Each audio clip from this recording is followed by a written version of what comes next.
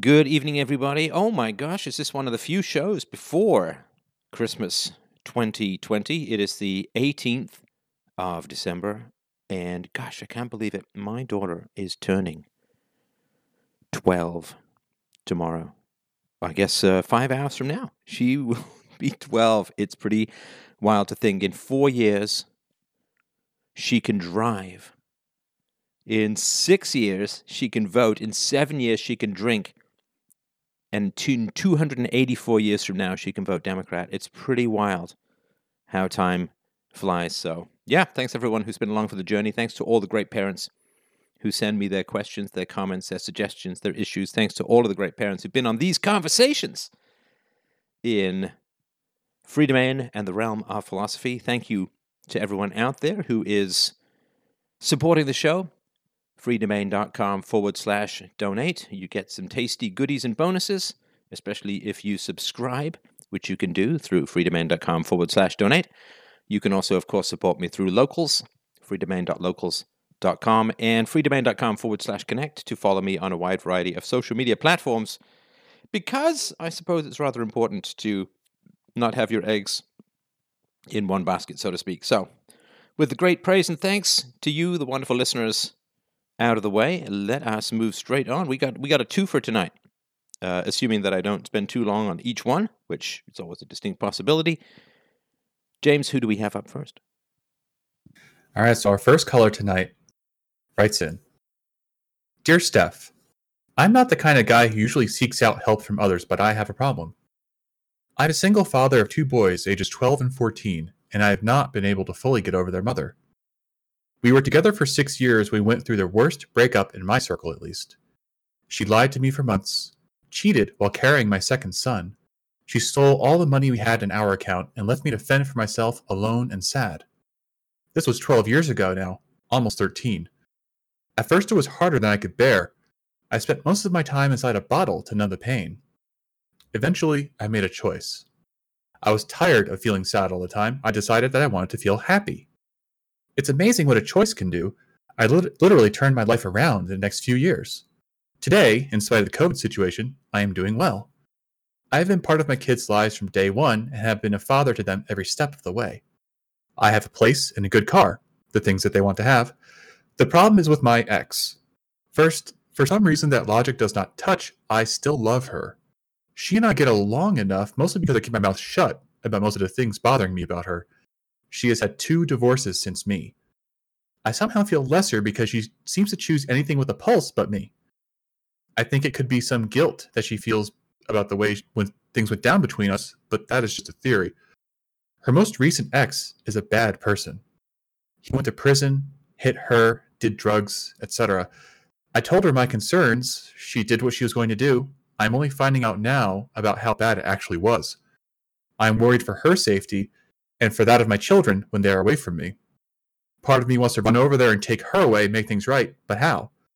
Part of me wants to drink a potion that makes me forget all about her and never look back again. Neither of them seems like a workable option. I respect your views on relationships and need a fresh pair of eyes in this situation. Maybe there is something I'm not seeing, a path, an option. Let me know, and thank you in advance.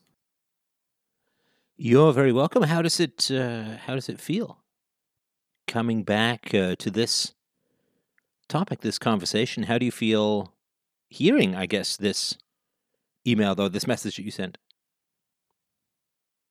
Well, I mean, obviously that's a shortened version of things. It's really hard to actually deal with the things that have been between us. And like, okay, I'm sorry, I'm a little bit nervous. It's very difficult for me to talk to my ex about these things, and I don't really talk to many of my friends about these things in depth. So hearing it out loud is kind of shocking in a way. Like, part of me doesn't really want to fully explore things because I think I know the conclusions that you're going to come to, you know? Well, I would be not very good at philosophy if I inflicted a whole series of conclusions on you. This is exploration time, right? And, you know, any man who's not thrown himself full off the cliff of infatuation has never really lived. And you really do have to throw yourself heart and soul into love, attachment, affection, connection. And, it seems like you almost, I see an image of a trampoline that turned into quicksand, in a sense. And that to me is really fascinating. But no, listen, I respect, frankly, completely and totally respect that you got completely infatuated with this woman and you're in, right? You're in. Now, I mean, there are some questions around, is it productive? Is it lending your heart to be open to anyone else? All this kind of stuff, right? So, but no, listen, massive respect, massive props. The people who overly shield their hearts may go through life relatively unscathed, but really, what's the point? Maybe I'm a bit too much of a thrill junkie or a risk junkie, but I think it's worth going all in for stuff. So, I think that's a great thing. Now, whether that's good for your future, sort of another question. I don't know that yet, right? So, let's just go over this letter in a bit more detail. So, 2 boys, 12 and 14, not being able to fully get over their mother. Okay, so the first thing I would say is nobody ever gets over anyone.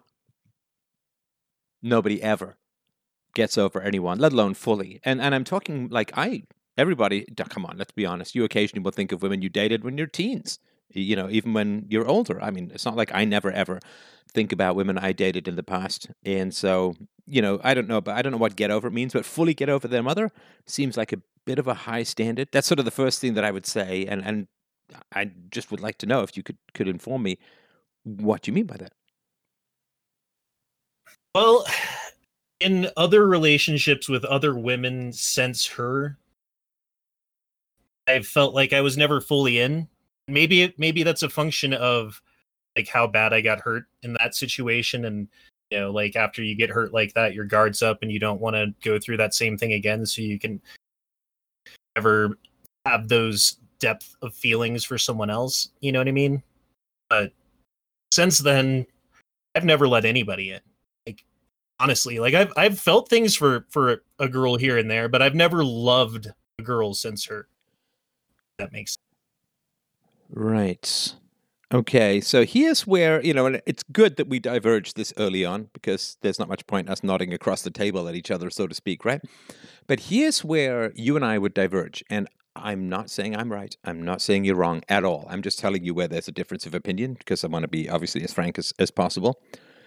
So when you say you got hurt, that's a phrase that is really, really interesting. You got hurt. Because it portrays you as a passive victim, almost like a lightning strike out of a clear blue sky. I got hurt. Like, hey, man, I'm walking down the street, and it looks like the manhole cover is on. It's not. I wobbled through. I got hurt. Okay, I could accept that, right? I got hurt. But that's not what happens with a woman you date and marry and choose to have 2 children with, right? You didn't just get hurt. Let me give you another example, right? So when I was a teenager, I was working in a hardware store, and a guy came in who was part of a motorcycle club that would, as their initiation rituals or as their typical way of motorcycling, you had to triple the speed limit. And he came in, and he was like walking all kinds of gimpy, and his head was rolling and all that. And he came into work, and he said, "Man, I got to work. I just spent like 3 months in the hospital, blah, blah, blah, blah, blah," right? Because he was part of this motorcycle club that would triple the speed limit. And he's probably dead now. All these people are dead now. It's so funny, right? Because probably, right? This is the funny thing that happens when you get older, right? So I was like, I don't know, 15 or 16 when I worked in this hardware store. And this guy was in his, late 30s or whatever, right? So this like 40 years later, I guess he could still be alive, late 70s or whatever, right? But I don't think so because his judgment was blah, blah, blah, right? But he decided to buy a motorcycle. He decided to ride a motorcycle. He decided to join a motorcycle club. He decided to join a motorcycle club that tripled the speed limit. He decided to try and drive triple the speed limit.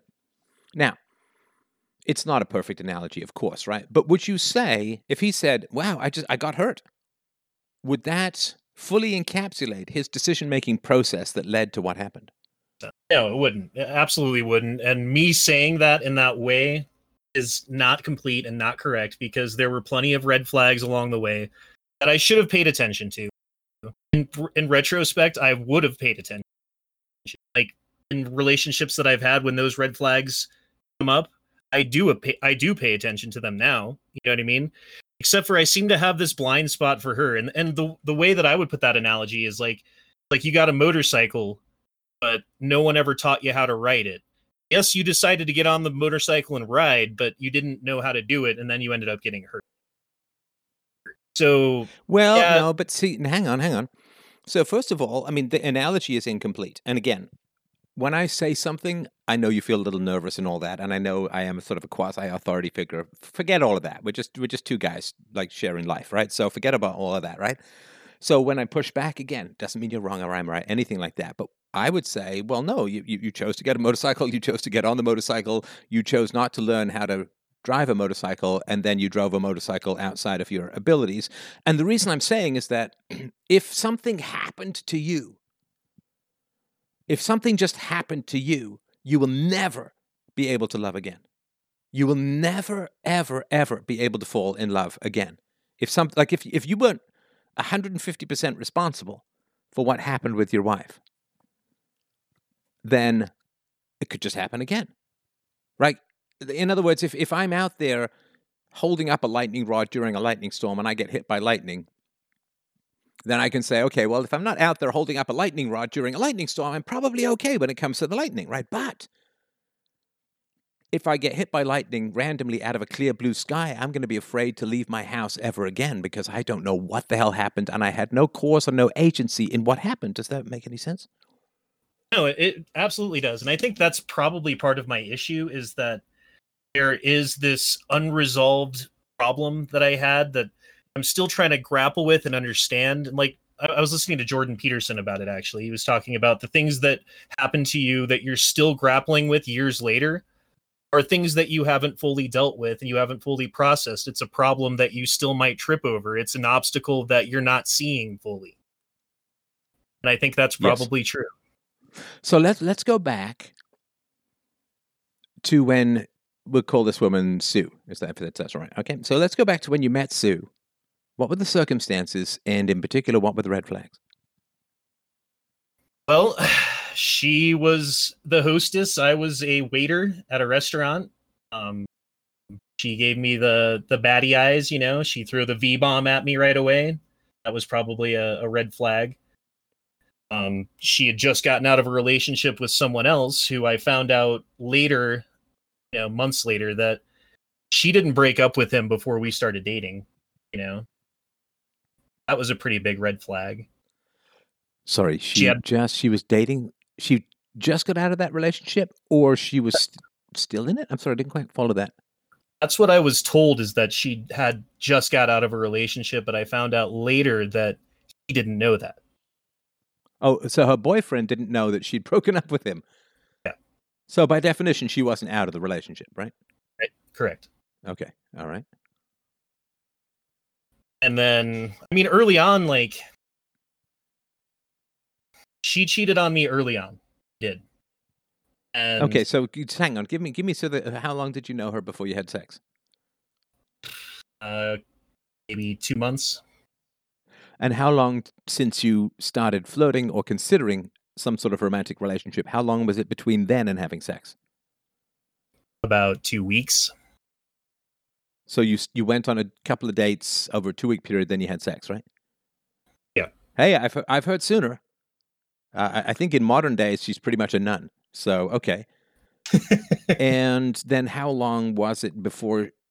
Did you then find out that her boyfriend didn't know she'd broken up, or did she cheat on you before you found that out? That was so. She was in theater, and like I was 2 years older than her. It was her senior year of high school when we met. I was 19 at the time. I was just a little bit older than her, but she had a school play, and the dude showed up to the school play with like flowers and stuff. And I was like, Like Huh. I knew who it was, like I knew of this person. I never really talked to him. But I was like, what the hell are you doing here? And the reaction that she had, hard to describe. It's like she didn't know that he was going to be there, and she wanted to make him feel extra jealous or something. So she threw herself at me in front of him to make him, like feel bad about himself or something. Or I don't know what her point was, to be honest. But So, I mean, she's manipulative to the point where someone's going to beat her up, probably, right? correct. I guess it did happen with the criminal guy, right? Yeah, it did. Okay. And how long into the relationship was that play night? That was probably 4 months ish. 4 months. I'd say. It's 4 months. So 4 months, you found out that she was manipulative and dangerous and cheating on you, right? Or you were you in fact were the woman with the guy that she was cheating on with her boyfriend, although you didn't know, right? Yeah, yeah. And honestly, like I was younger and I was Yeah, yeah. No, I get it. No, men are competitive, right? So you beat this guy, and the prize is this lovely woman, right? Okay. sure, and I didn't know So how the world worked really, 4 but months in, when that and happened, how I did felt she process or talk about this situation with the other man? she's very good at misdirecting and avoiding. So when you confront her directly with an issue, she's good at judo turning it around to a different subject, or know what I mean? Like I don't know Is what she she like a said. fog queen, like the fog people? Like after a while, you simply don't know which way is up. Like I had that when we were talking about the bannings on Sunday.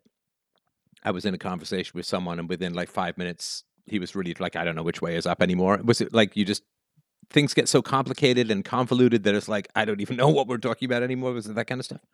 Yeah, exactly. All right, Exactly. right, okay.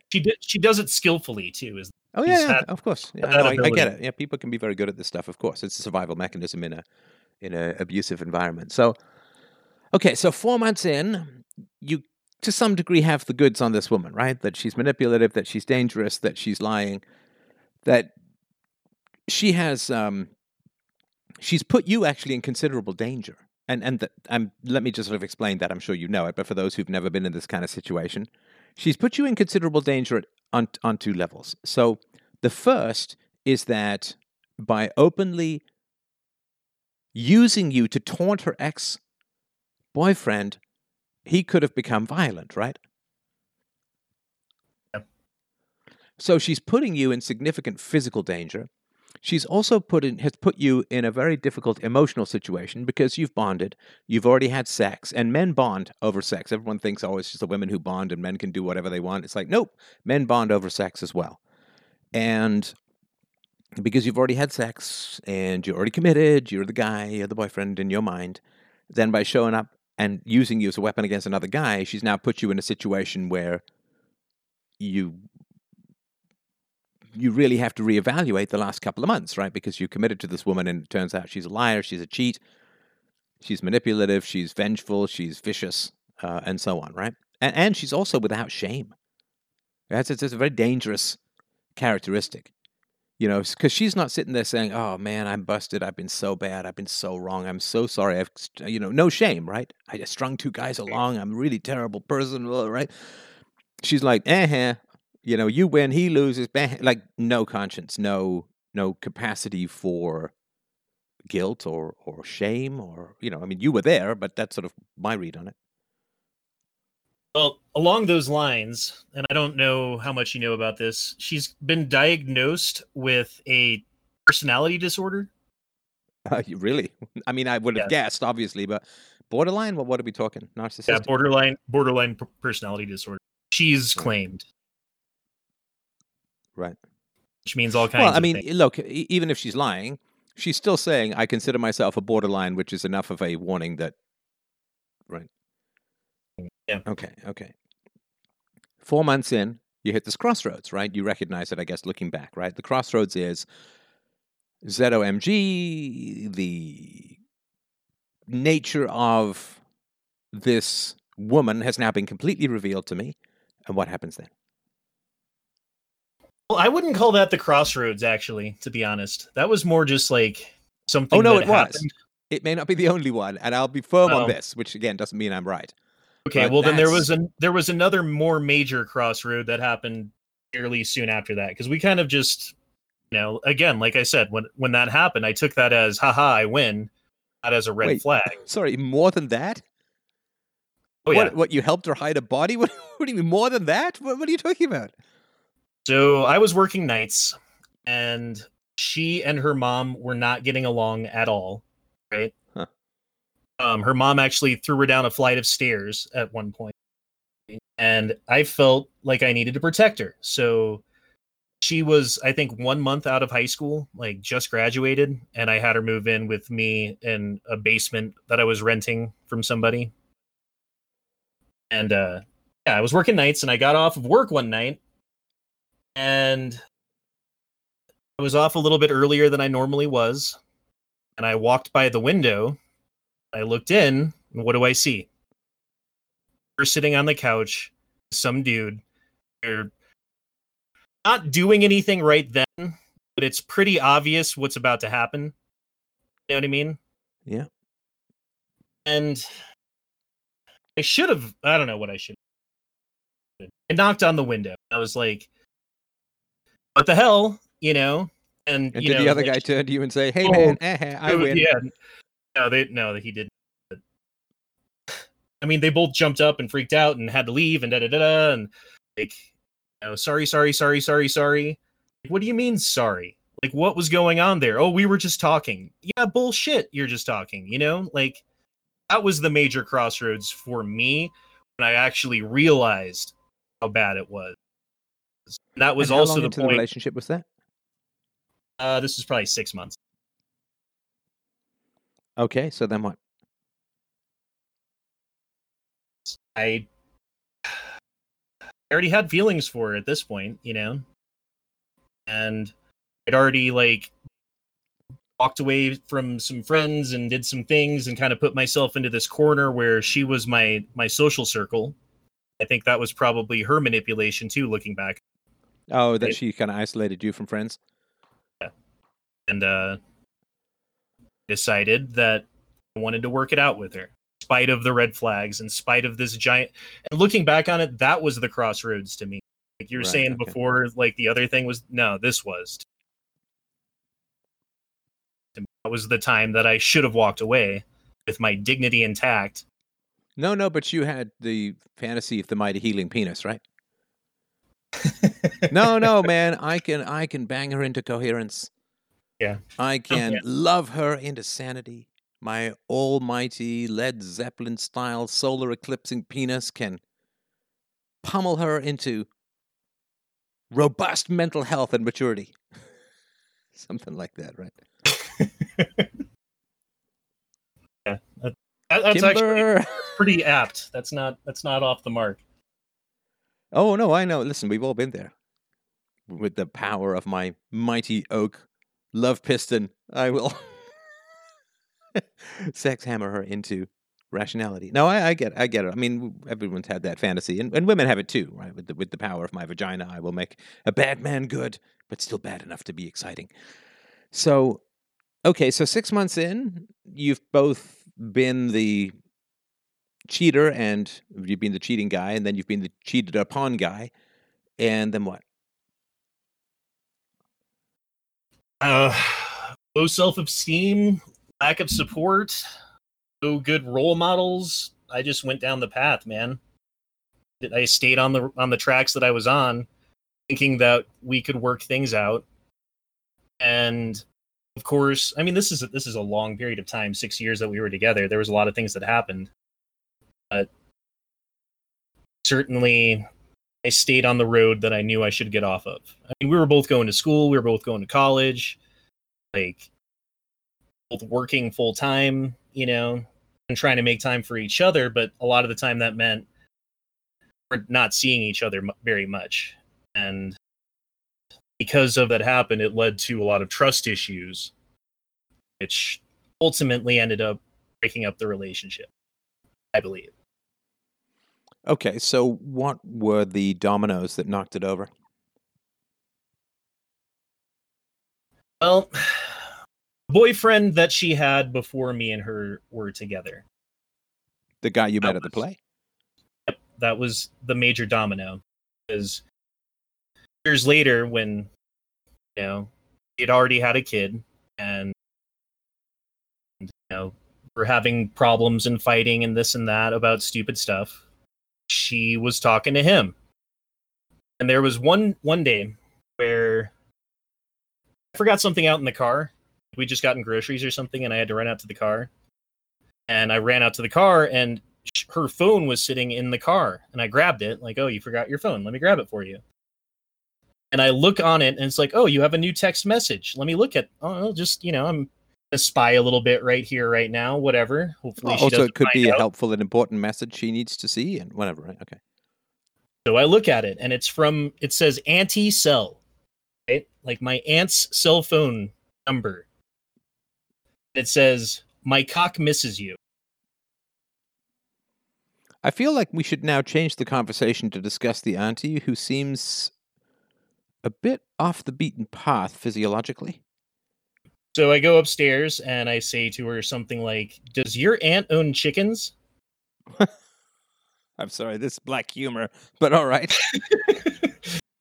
I can laugh about it now, but yeah, she was like, what do you mean? My aunt owned chickens? I'm like, yeah, does your aunt have like a chicken coop in her backyard? Like, I don't know what you're talking about. I'm like, well, that's funny because your aunt's cock misses you. And we had a huge fight. And did she come out full attack mode? Like, you drove me to this. He makes me feel special. You don't romance me anymore. It's your fault. Like, how did she? Well, I'm skipping ahead to the final chapter here, really. But what ended up happening was she tried to grab the phone out of my hand. Like, I didn't let her. I'm going to call this Auntie Cell and figure out who this is. She tries to grab it again. I don't let her. Like, I didn't push her. I didn't hit her. Nothing like that. I'm just keeping her You're from getting taller. the You phone. can hold it up, right? Right. So I walk out the front door. She walks out the front door after me. I walk down the stairs. She picks up. We had we both smoked back then, cigarettes. There was this big, heavy metal ashtray outside of the front door. She tells me to stop. I keep walking. She chucked it and hit me in the head with the ashtray. I have like 3 stitches on top of my head from it. I didn't call the police. Someone called the police because I'm bleeding all over the hallway. They come, they arrest her, they take her away, put her in jail. I don't know what to do, man. Like, this is the worst situation that I've ever been in. Oh, no. Could have been worse. They could have arrested you. Oh, that's true. And were your kids, how old were your kids at this point? They were 2 weeks old and a year and a half. Oh, so that's why the aunt said, my cock misses you, because she'd been pregnant and having a baby, so couldn't peck, so to speak. Is that right? I think it was more like we're having sexting back and forth, and that was just the most recent message, like, hey, my cock misses you. Okay, I'll be over later, like that kind of thing going. Well, 2 weeks after birth, man? Yeah. Wow. All right. We were fighting pretty good at that point. Yeah. In my mind, it was like, we're having a second kid. She's been crazy hormonal. Like, I have been like crazy stressed out. We've been snapping at each other. We're gonna figure it out. Just right now is really bad, and just hopefully, like the storm can blow over. I didn't know anything like this. Okay, you gotta stop that as a whole. And again, I'm thinking about your future heart here. And this all the couples out there. Don't fucking blame adversity for your problems. Do not blame adversity for your problems. Do not blame, well, I was having a tough time at work and she was hormonal and we were going to get evicted and our bills were piling up. Do not blame adversity for your problems. Do you know why? Because there's absolutely no reason in the world why adversity causes conflict at all.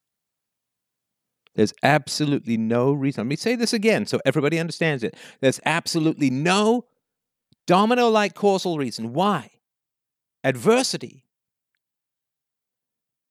causes conflict. It could just as easily be that adversity brings greater love, greater togetherness, greater understanding, greater sympathy. It's like a woman saying, well, my husband lost his job and he got sick and that's why we were fighting. It's like, nope, that's not why you were fighting. You were fighting. Why? Why were you fighting? You were fighting because you chose to fight. That's all. You were fighting because you chose to fight. And this idea that, well, it was a tough time in our life, so naturally we turned on each other. It's like, well, why would that be the case? Surely when it's a tough time in your life, you should be more supportive and positive towards each other so that you've got a port in the storm. But it bothers me. I'm not saying I'm right. This is my case. Right? It really bothers me when people say, well, we were fighting a lot, and it was because of A, B, C, D through to Z external situation. Bullshit. And I'm saying that to you because if you ever want to love again, guess what? Bad shit's going to happen. You're going to lose your job. You're going to lose some savings. You're going to get sick. You're going to get old. You're going to die. And if you think that bad things happening in life means that you're going to fight, then you're never going to be in a situation where you're not going to fight or not going to fight on a regular basis, because bad shit happens all the time. All the time. All the time. I'm working through one right now. It doesn't matter what it is. Bad things happen all the time. All the time. And if you're like, well, but bad things mean we're going to fight, then of course you can't ever fall in love again. But there's absolutely no reason why bad things happening means that you fight. It can as easily mean that you get closer together and more supportive and appreciate each other even more and admire each other even more. So, I'm sorry to interrupt your story. I still really, really want to focus on the story. But my God, man, if there's one illusion you got to get rid of, it's the idea that somehow you guys weren't fighting because you chose to fight. It's not external circumstances. It's not external stressors. You know, people's marriages get strengthened during wartime. People's marriages get strengthened during life-threatening illnesses. I know this personally. I got cancer. My wife and I didn't fight. We fell in love even more. No reason for it. Sorry, go ahead. I honestly wish that's the way that it had gone. I do. I wished for that. I had patience. I tried hard. I failed. And by me saying what I said was me trying to take responsibility for my part in that failure. But well, no, see, obviously, there's something. No, hang on. But you're still protecting her, right? Because you went from its circumstances to now it's you. You failed. Now, if she's got a genuine personality disorder, I don't know. I'm not a psychiatrist. I'm not a psychologist or anything. I don't know how much a genuine personality disorder, whether the relationship between a genuine personality disorder and free will, as I understand it, is kind of like the relationship between being in a wheelchair and being able to be a high jumper. Like, are you so crippled, you have no observing ego, you have no physiological capacity for self-reflection or self-correction, and you're just acting out, externalizing for your whole damn life? Maybe it does. Maybe it does. Maybe people who have deep, genuine personality disorders, and borderline is just about the worst, and you can't fix it. In fact, therapists run screaming from borderlines. So as far as I understand it, you can't fix it. What will happen over time is the borderline will mellow out a little as they get older. But so I don't know. I don't know if she has any responsibility from a moral free will standpoint, as far as I would understand it. I don't know. It's an interesting question. I mean, does my mother have free will? Well, see, I would say that my mother had free will. I think she lost it before I was born, but she's still responsible for losing it because she made the choices that led to that. And she had a terrible upbringing. And, you know, you saying that your ex-wife was thrown down the stairs by her mother, so she grew up with violence and chaos and brutality and probably surrounded by quite the constellation of personality disorders. But if it's either circumstances or you, then she's still not present in the moral universe that she inhabits, right? And she is equal, like I said, 150% kind of tongue in cheek, but she is equal and responsible for the issues in the relationship, as far as I could tell. Yeah. So what happened when she went to jail? So she goes to jail. It's like a Friday or something like that. So her court date wasn't for a couple of days. And, I've got a newborn baby, a 1.5-year-old, and 2 jobs. Basically, I You got gotta get some fired. breastfeeding in, right? I got fired from one job before she even got out of jail because I had to not show up for the entire weekend. Sorry, I can't be there. I got to do this. And the other job I ended up losing on a side note a couple of weeks later because I wasn't doing my job because I was so distraught from everything. I just checked out, lost my job there too. So I basically went from 2 jobs and a wife to no jobs and no wife. But, and I guess you got to be full time with your kids then, right? Well, she at her court date, I go to court, testify to try to get the charges dropped down as little as possible because in my mind, we're still going to work this out, right?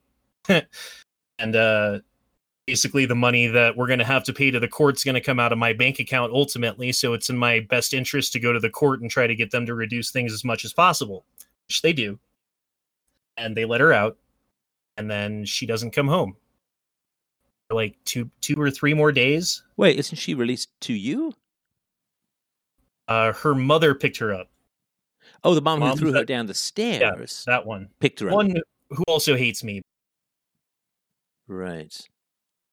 But yeah, her mom picked her up. She doesn't come home. That's the first complimentary thing I've heard. That the woman who throws her own daughter down the stairs doesn't like you.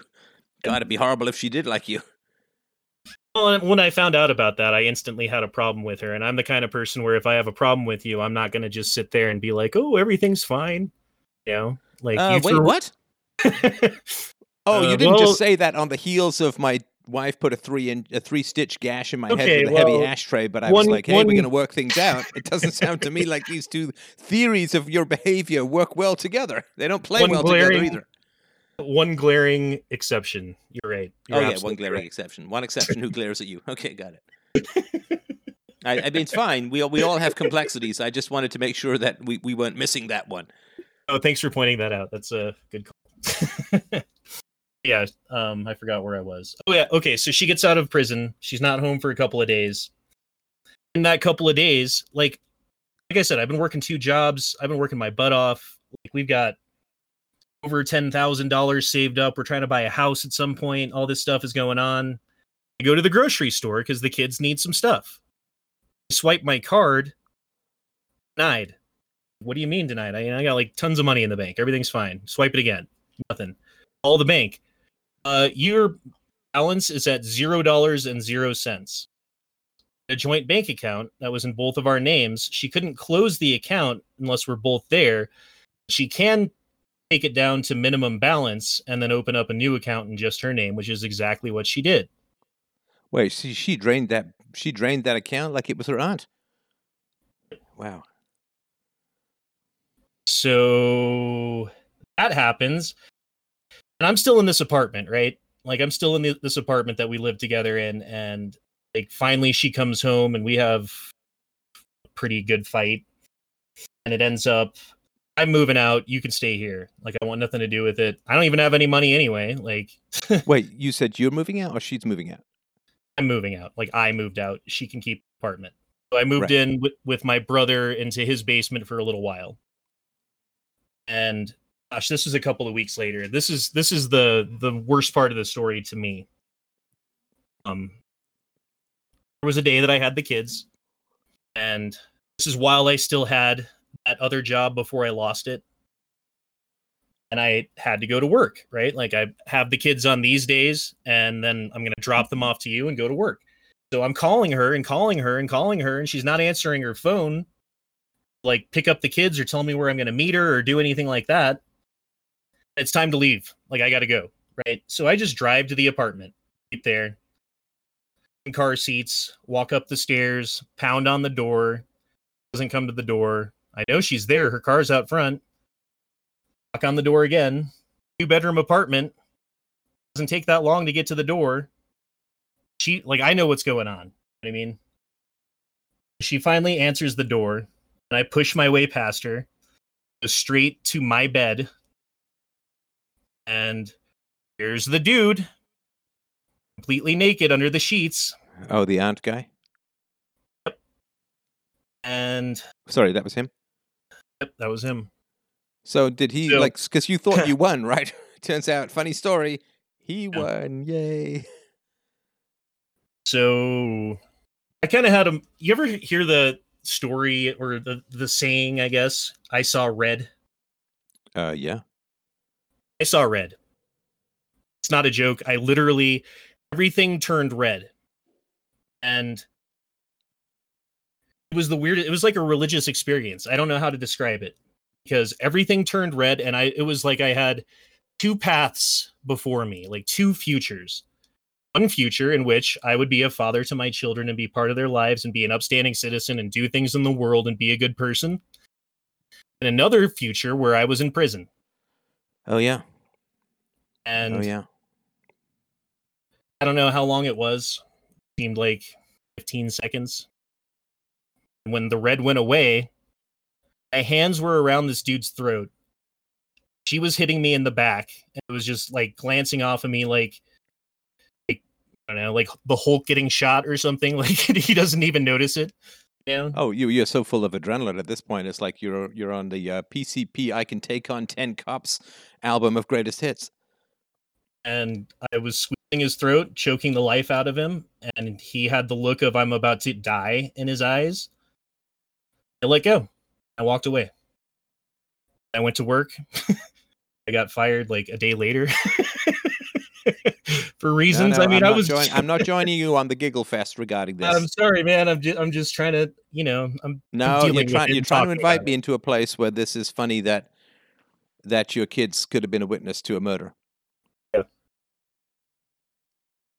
No, it's Right. serious though. You're absolutely right. It's pretty fucking serious. There's not much more that Serious. is more serious, right? So no, I appreciate the offer of let's giggle about this shit, but denied. Refused. You're too good at this stuff. Can we talk more? No, I'm trying it again. I Still know. not doing it. Still No. not doing it, brother. Okay, so then what?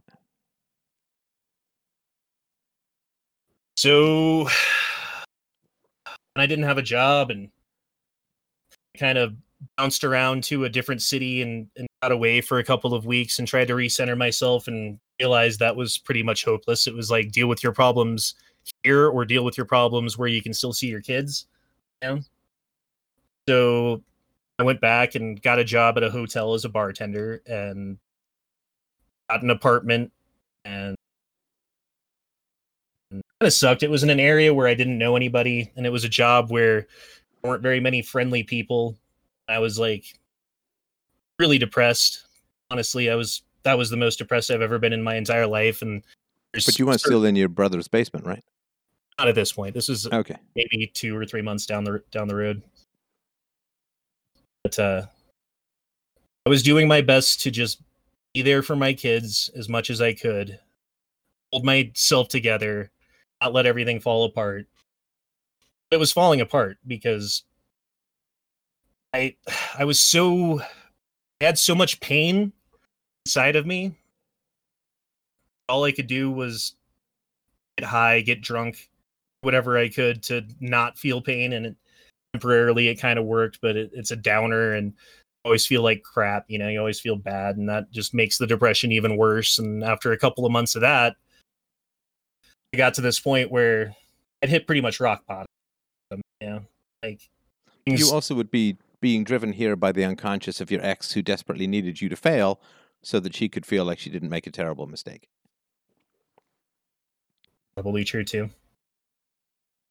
She certainly did things she puts hurdles in the road, She didn't make what?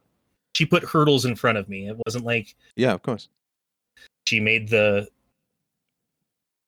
in front of me easier.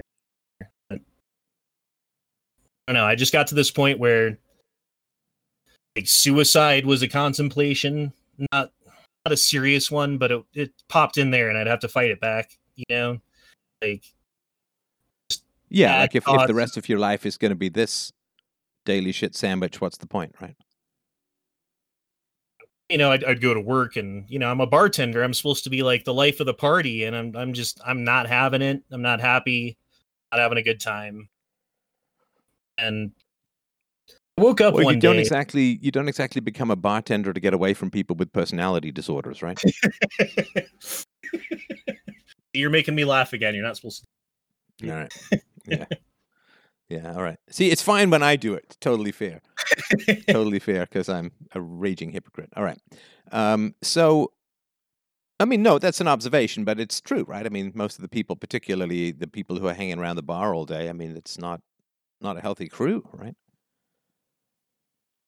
Well, and I should probably tell you about this part too, because it was a hotel bar, and being the hotel bartender, like, get a lot of keys from women, say. And I am ashamed to say I've used more than a few of those room keys in that period of time. Oh, so like the CD one night stands, get yourself tested afterwards, hope nothing erupts from your penis like Vesuvius. Yeah, something like that. Huh, now I have 3. Yeah, that's not good. That's not good. All right. But and then what? Well, I guess go back to of despair. I got to that point where I was as low as I'd ever been.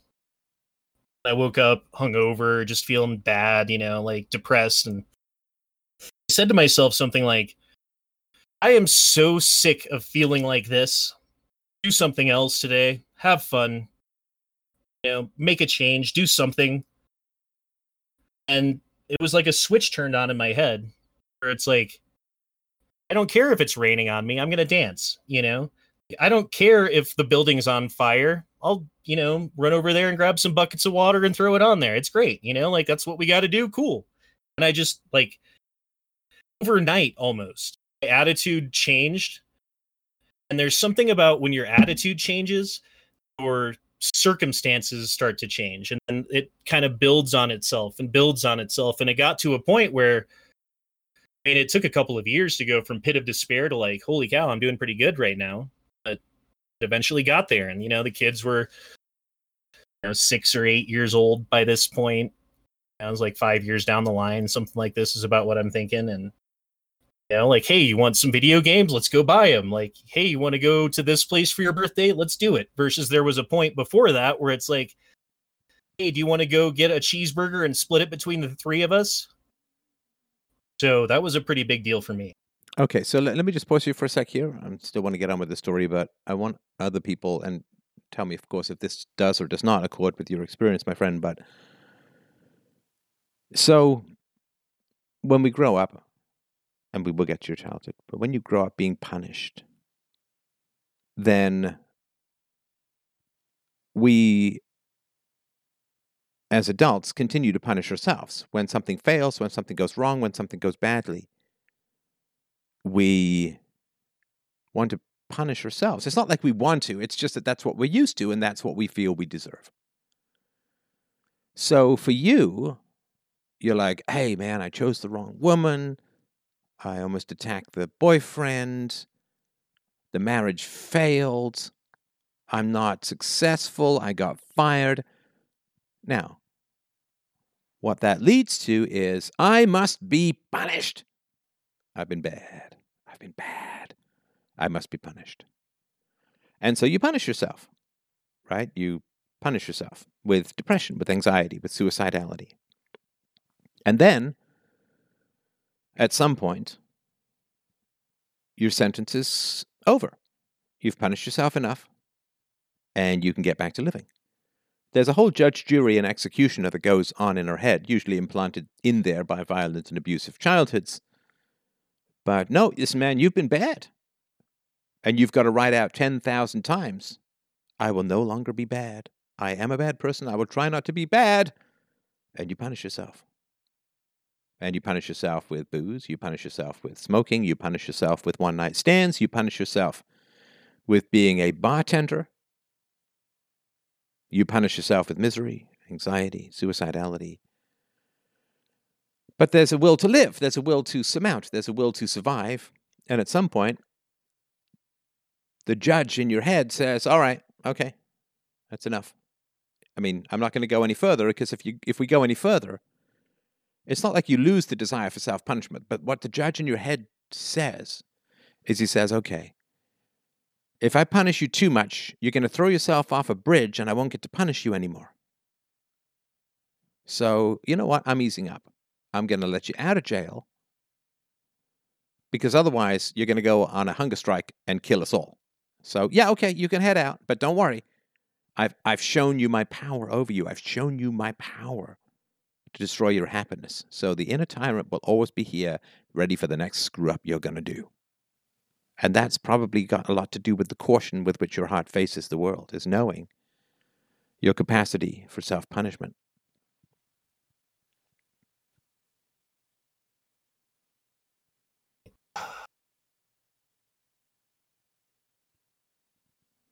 But there's no reason why failure should lead to self-punishment. There's no reason why massive screw-ups should necessarily lead to self-punishment. They could lead to self-sympathy. They could lead to self-understanding. They could lead to wisdom. But you paused, and I'm not sure it's because it's not relevant. You fell asleep. It's too relevant. You feel too much. Where are you? Relevant. Relevant. Yeah. Because you were punished as a kid, right? Oh, yeah. And how did that go? What happened? Well, I mean, when I was little. No, stay with your feelings. Go back to where your feelings were. Because if you're reporting to me rather than us having a conversation, we're not going to get too far. You probably told these stories before, right? So when you were feeling something, you said, "Oh yeah," very feelingly about the punishment. So what happened when you were a kid, when you were punished? What was it like? At the metal end of the belt, my dad didn't need to do that though because he was strong enough to beat you, you know. Sorry, you just cut out there for a sec. Your mom and then your dad, sorry. My dad was strong enough, he didn't need the belt. So he just beat you with his hands. He had these big golden rings. He would turn them around so when he smacks you with them, you get like, forget what it was. It was some gold coin, like size of a dime. I'd have these dimes on my back. Right. And he went to jail, so. He went to jail for what? Embezzlement. Basically, he was stealing money and funneling it through an intermediary and got caught. And let me guess, did he beat you for lying? I'm sure that was in there. Definitely See, son, I might be embezzling, but I'm going to have to beat you for lying when you're 7, because that's really serious, man. He went to jail when I was like 5. Oh, he got out when I was 9. So 4 years for embezzlement, man. That must have been more than $8. He was much worse after he got out of prison. Oh, he was? Yeah. Yeah. And your mom stayed with him? She died a couple years later. From what? Other than stress?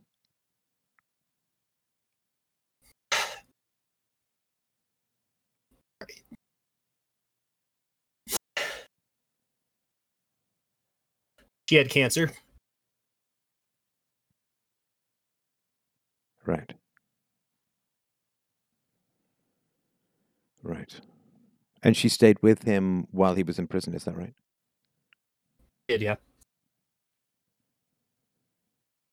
See, that's the strange thing about these two major women in your life, right? Your mother stays with your father, though he's a thief, a liar, a fraud, an embezzler, a criminal, and goes to jail. Your mother stays with him. But your wife wouldn't stay with you, right? I think that was it was such a shock to me when it happened with her, With who? with my ex. Like when she left, I was so unprepared for it because in my mind, she's supposed to stay. You know, Yeah, your mom stayed. Why wouldn't you? It looked like you went to prison, right? I mean, you could have, but you didn't. I made the other choice. Yeah. I mean, you still had your hand around his neck, right? Almost made that choice. Right. Right.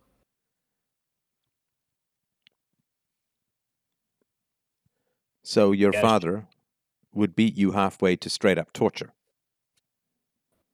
And your mother would hit you, beat you with a belt. The metal end of the belt, right? With the spike. if I don't want to paint my mother that bad because she wasn't, honestly. Sorry. She did hit me with the belt, but it wasn't on the regular. And when she did, it was because I was being bad. I'm not saying that's how you should punish a child, but that's how she was raised. And honestly, Stefan, let me give you credit where credit's due. That's how I thought kids should be raised until I started listening to you. I appreciate that. I really do. And I will bookmark that. Let's get back to mom. Now, Okay. I know this is tough because she's dead. So I'm not trying to throw the coffin under the bus, so to speak. But your mother married and gave children to a violent criminal.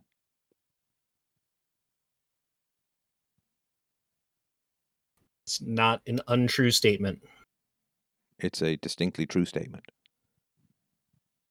Now, the first impulse that we have, particularly with women, you and I know this as men, right?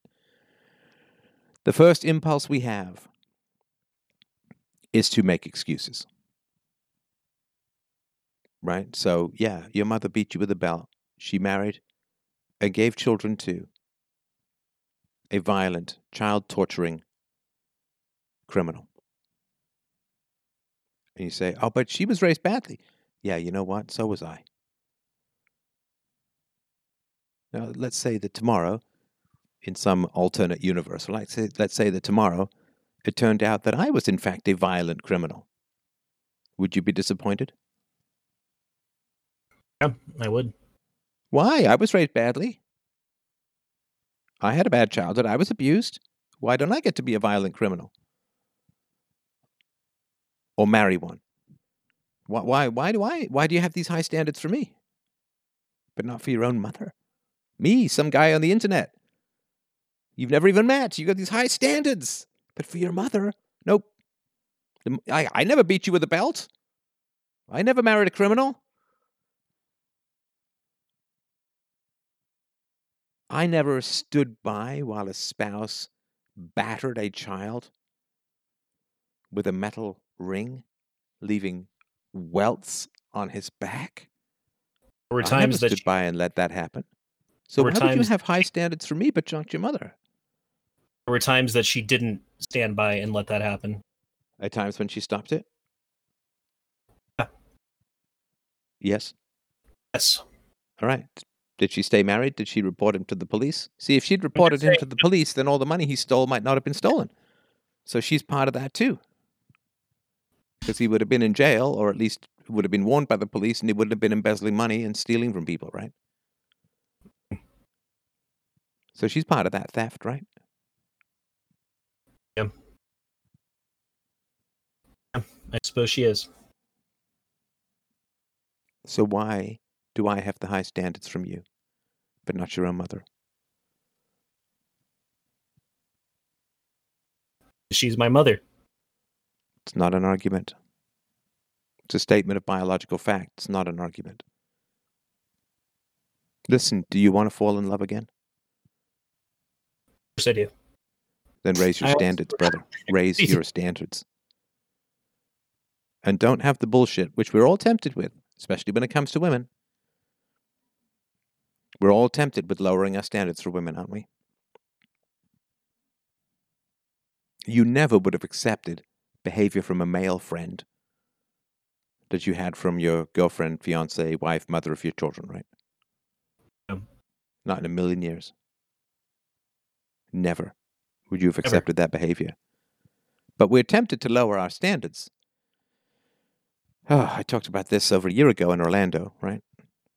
Because women can end our bloodline if they choose not to have children with us, right? So we lower our standards just so we can reproduce. But it doesn't work. At least it doesn't work in the way that we want. Because if you want to trust women, you got to take standards you have for men and apply them to women. You understand? No pussy pass. No sex pass. No lowering the standards because you're horny. No ball draining, ball busting bailouts. You understand? You toughen up and you say to a woman in your mind, maybe directly to her, I will not accept any behavior from you that I would not accept from a man. You get no pass with me. I'm going to hold you accountable, fully responsible, fully adult. And you know why?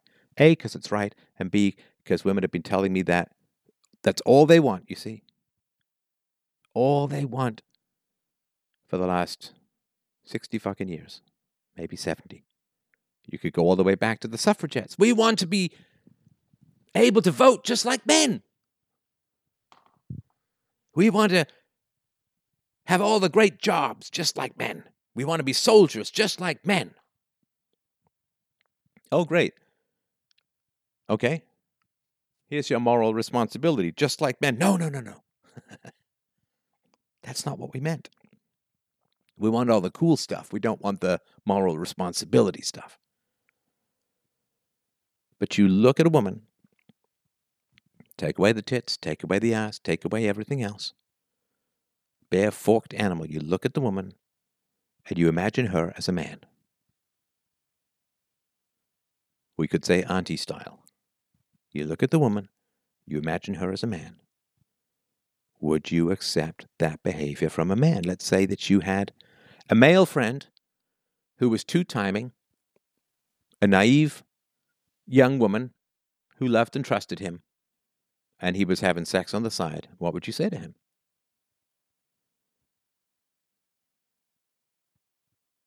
I'd say you're a piece of crap. Yeah, stop doing that. You're not my friend anymore, and I don't want to hang out with you. Yeah, maybe you'd give him a chance to come clean. See if he could do the right thing, do the honorable thing. Right? Maybe. I don't know. It depends how long the friendship was and how much investment there was. But you would not gloss over it, right? You certainly wouldn't say, hey, high five to you, two-timing brother. I'm going to buy you a car. Can you imagine that? Bet you spend a lot more money on your girlfriend than buying a car. Hey, two-timing female. High five, here's a car. Right? You wouldn't buy a car to a male friend. You wouldn't buy a car for a male friend who was cheating on his girlfriend. You don't give resources to women who do that. You don't. Sorry, you were going to say? I bought her a car right before we broke up. There we go. You bought her a car right before you broke up with her. I'm sorry, we shouldn't laugh. But you don't go to a friend and say, hey, did you cowardly hit me from behind with a heavy ashtray when I was leaving the place? Oh, you did? Did I have to go to emergency and get 3 stitches put in my head? Could you have given me brain damage? Could I have ended up in a wheelchair? Certainly could have. So the sucker punch, in a sense, from the sky with the heavy ashtray that put me in the hospital. Good job. Here's a car. Free and clear. No. Equality, man. UPB does not stop at the vagina. I mean, practically it kind of does for a lot of men, but philosophically, it doesn't. Universally means beyond sex, beyond gender. There's no separate category for women. None.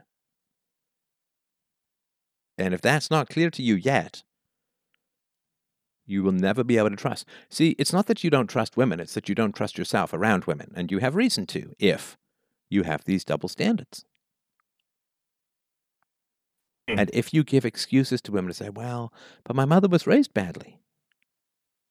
But boy, if I found out that Steph, who was raised badly, did 1/10 of 1/10 of 1% of the unethical things my mother did, I would be really shocked and appalled. Because you see, men are subject to high moral standards, and women get weak-kneed excuses, right? See, any woman who has self-ownership and is responsible as a human being for her own life will avoid you like the plague. Do you know why? Wait, say that again? So any woman who has strong and assertive self-ownership, who takes responsibility and holds herself the moral equal to a man, will avoid you at the moment like the plague. Do you know why? No, I don't. Because she doesn't want to be treated like a retarded child by you. And I think if you look back at your relations with women, and I'm perfectly happy to be corrected on this, and you can tell me in the audience as well if I'm unfair on this. But I think if you look back on your relations to women and how much you hold them accountable, you treat them kind of like retarded children. And there is this meme in the manosphere, right? Women are just children with tits, they say. Like, and, well, Yeah, I mean, if you treat them that way, why would they grow up? I don't know. Not in every relationship I've been in. But yeah, I do tend to grant them leeway where if they were a dude, I would not. You're Right. absolutely right about that. So you treat them as and it's not even children. Not even children. Because you wouldn't reward children with a car for being violent to you, right? No, you wouldn't. James has reminded me there's a line from a movie called As Good as It Gets. This Jack Nicholson plays a writer, a very cynical writer. And this wide-eyed woman says, "You write women so well. How do you understand so much about what it's like to be a woman?" And he says, "It's easy. I think of a man, and I take away reason and accountability." And Julie in the chat says, "Give me my agency." No, come on, man. See, I grew up, I mean, yeah, there was my mother and, my mother's loser dipshit friends and all that, right? Who were all involved with abusive, violent men. And my mother and her friend were held at gunpoint by some crazed boyfriend or whatever, right? But you see, that was sort of on one side of these idiot children analogy, right? But the other side is my aunts. Pretty strong, tough, able, competent, sensible, hardworking women. You know that they're not all like that. They're really not. But you see, if you're just going to say, well, I can't hold women accountable, because if I hold women accountable, if I judge women as adults, if I hold women responsible as I hold men, no woman is going to have anything, is going to want to have anything to do with me. If I treat a woman as a genuine equal, I'm never going to get laid. Like, any woman with self-respect will get that perspective from you. Well, I can't hold women accountable. I can't be responsible. I can't hold women responsible. I can't treat them as equals because they're kind of retarded children. If you believe that, I think there's indications that you do. And again, I'm not saying this is some conscious belief or anything, but if this is what, right, comes from defending your mom, right? Then a woman of self-esteem and maturity and confidence. I mean, I'm sorry, this sounds kind of silly, right? But imagine you meet some guy, you like him, you hang out, you have a couple of beers, you shoot the shit or whatever, right? And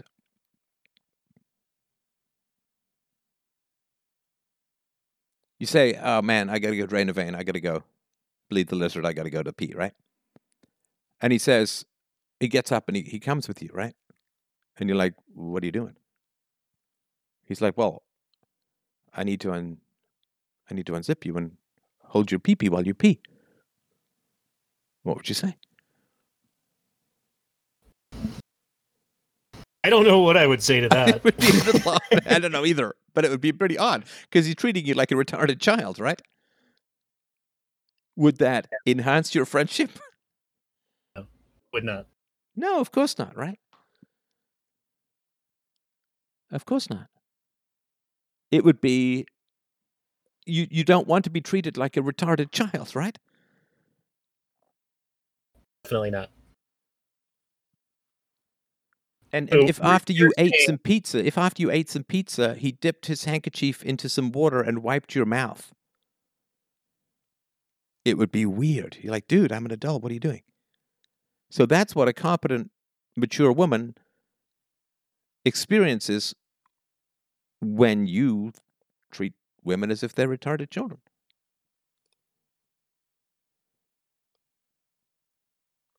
I see what you're saying. And honestly, I'm probably guilty of it. Not probably, I am guilty of it to some extent. It's not, no, guilty is not a thing. I'm not talking about guilt. I'm so sorry to be annoyed. I'm not talking about guilt. No. See, this was what was necessary to survive your mother. Listen, there are some women, there are men too. Men too. I'm just talking about the women here. There's some women who react with extreme violence when they are held responsible for their behaviors. You know this, right? I mean, you took a fucking ashtray to the head because of this, right? Mhm. You held your wife accountable for her actions, right? And what did she do?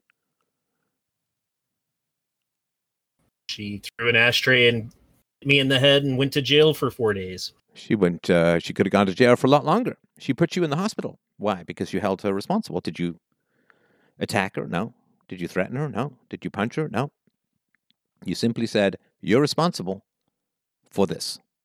100% responsible. You're responsible for your actions. Now, again, there are some men, we're talking about women at the moment. There are a lot of women in this world. When you hold them accountable, they will respond with extreme violence. And throwing a heavy ashtray at someone and hitting them in the head is extreme violence. And your mother, I guarantee you, doesn't mean I can't be corrected. I'm just saying this is how confident I am. Your mother was one of these women. Hold her accountable. Hold her responsible. She would get violent, either directly or she would use your dad to enact her rage. It's like an allergic reaction. I can't explain it fundamentally because I've always been one to take on too much responsibility. In that you and I are similar. It's kind of a male thing. But we take on too much responsibility. So for me, the idea of having an allergic reaction to the assignment of responsibility is incomprehensible. I can't understand it. But then I'm not a pretty young woman, right? So I don't know what that's like. I don't know why it happens. Maybe people can give me some thoughts. I don't know why it happens. But I do know that it happens a lot. That if you assign a particular type of woman, you give her responsibility, you assign her full moral responsibility, she will react with violence, and I guarantee you, your mother was like this. And so it's not like you're guilty of something or you just woke up one morning and said, I'm going to treat women like retarded children. No, it's like if you didn't treat your mother morally like a retarded child, she beat you with a fucking belt. It's not a guilt thing. This is what you did to survive, and I commend you for it. I would have done exactly the right thing. In fact, I did. I very distinctly remember the few times when I was an adult. Your mother's dead, so you can't do this. I'm sorry for that, but I remember, I've talked about this on the show before. I won't get into the details here, but I remember the couple of times in my adult life when I went to my mother and said, here's a tiny, tiny, tiny bit of very sympathetic responsibility. And you know what happened? Extreme violence. Now, I was too big for her to enact that violence against me. I didn't do that when I was a kid. What are you, crazy? I'd never do that as a child. because she could have killed me. I'm not kidding about this. Because she had already enacted life-threatening violence against me when I was 4 fucking years old, beating my head against a metal door. I could have died, or been brain damaged, or become one of those retarded children. Maybe it pounded philosophy into me, I don't know, but I tried that once when I was a kid. No, thank you. So I did it when I was an adult, and I was too big for her to physically hurt, but the violence was incredible. The violence to the environment. And I don't know. I think it's a bad conscience. I think it's the eternal childhood of the spotless for JJ. I have no idea. Genuinely no idea. I don't say that very often. I have no idea why they're so allergic to responsibility. I mean, they hold it as a standard for other people because your mother would hit you for being bad or, whatever you did. You're responsible as a kid, right? But, yeah, in certain circles, holding women accountable is incredibly, incredibly, incredibly dangerous. Even as an adult, right? You could have been hurt or brain damaged or Lord knows what, if that makes sense. Does this fit with your experience or thoughts? Honestly, no, it doesn't. Good. Okay, tell me.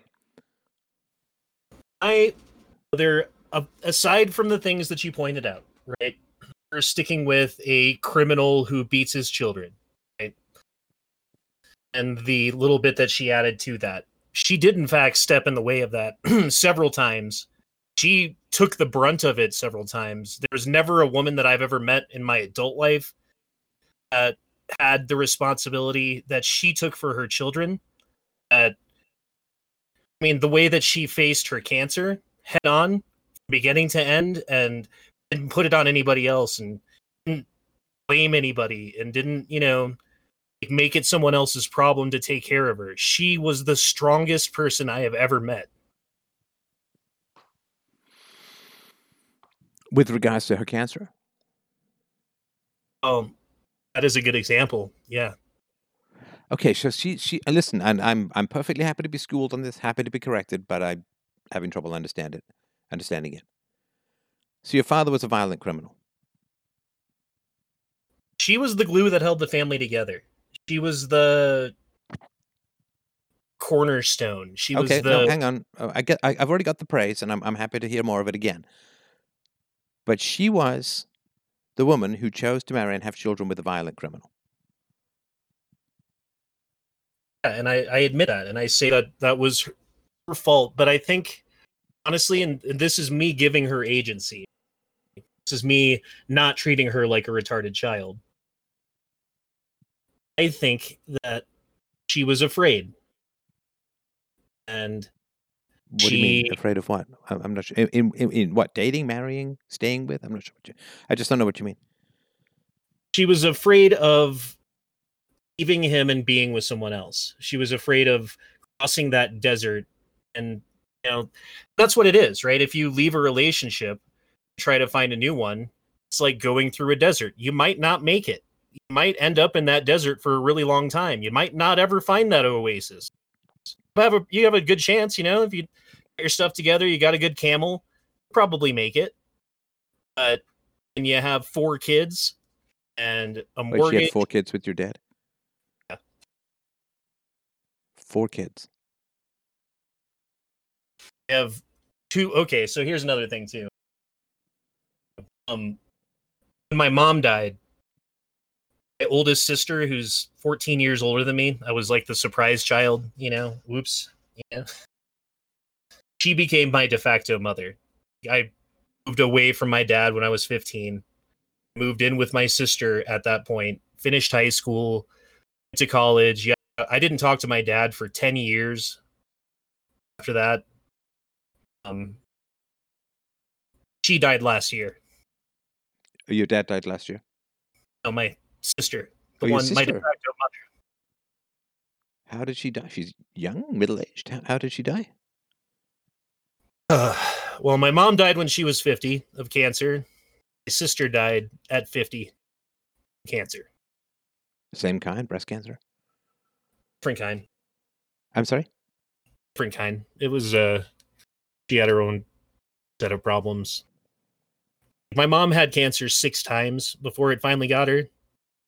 My sister had it 4 before it got her. So Was your sister, again, I'm not trying to say it's all stress related, but was your sister living a life of significant stress? I think so. I mean, she was corporate executive of a major company that everyone would know if I said the name, made really good money, but it was a high stress job. And I think she probably had I know she had some relationship issues with her husband because her husband cheated on her one time, at least that I know of. And yeah, I know that she dealt with a significant amount of stress, and she, for her part, tried to help me out, but the amount of help that I needed, she was not able to provide. Oh, like she warned you away from dating this woman? I think she did, actually. It wasn't a Wait, what do you strong mean you word. think she did? I'm not sure. That I mean, seems a pretty important one to get we're right. talking a really long time ago. I seem to remember having that conversation, so yes. Did she warn you against marrying her? Having kids with her? I think that it kept a lot of the things about our relationship away from my sister because I didn't want to color the person that I was with as being bad. So she didn't have the full story. Eventually she got the full story, but not until after things were done, if that makes sense. Did she have kids? Yeah, she does. Okay. All right. Let's go. I appreciate that update. Let's go back to your mom. Let's go back to your mom. It's a tough nut to crack, which is exactly what I would expect. And again, I could be wrong. I'm just telling my thoughts. Okay. So, do you think that it's an abstract principle? Let's start with the abstract first, right? Because that's how we got to judge the personal according to the abstract. That's why it's philosophy and it's not therapy, right? It's philosophy. So, do you think that someone who chooses to expose children to violent child abuse is a good person?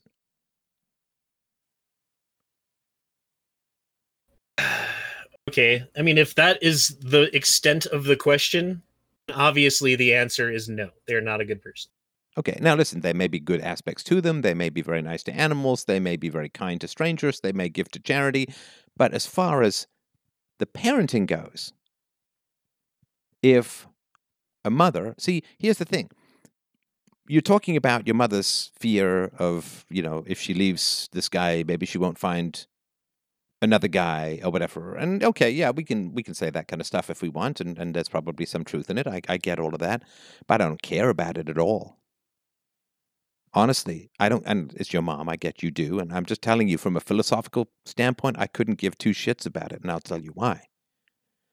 Because your mother was with your father by choice,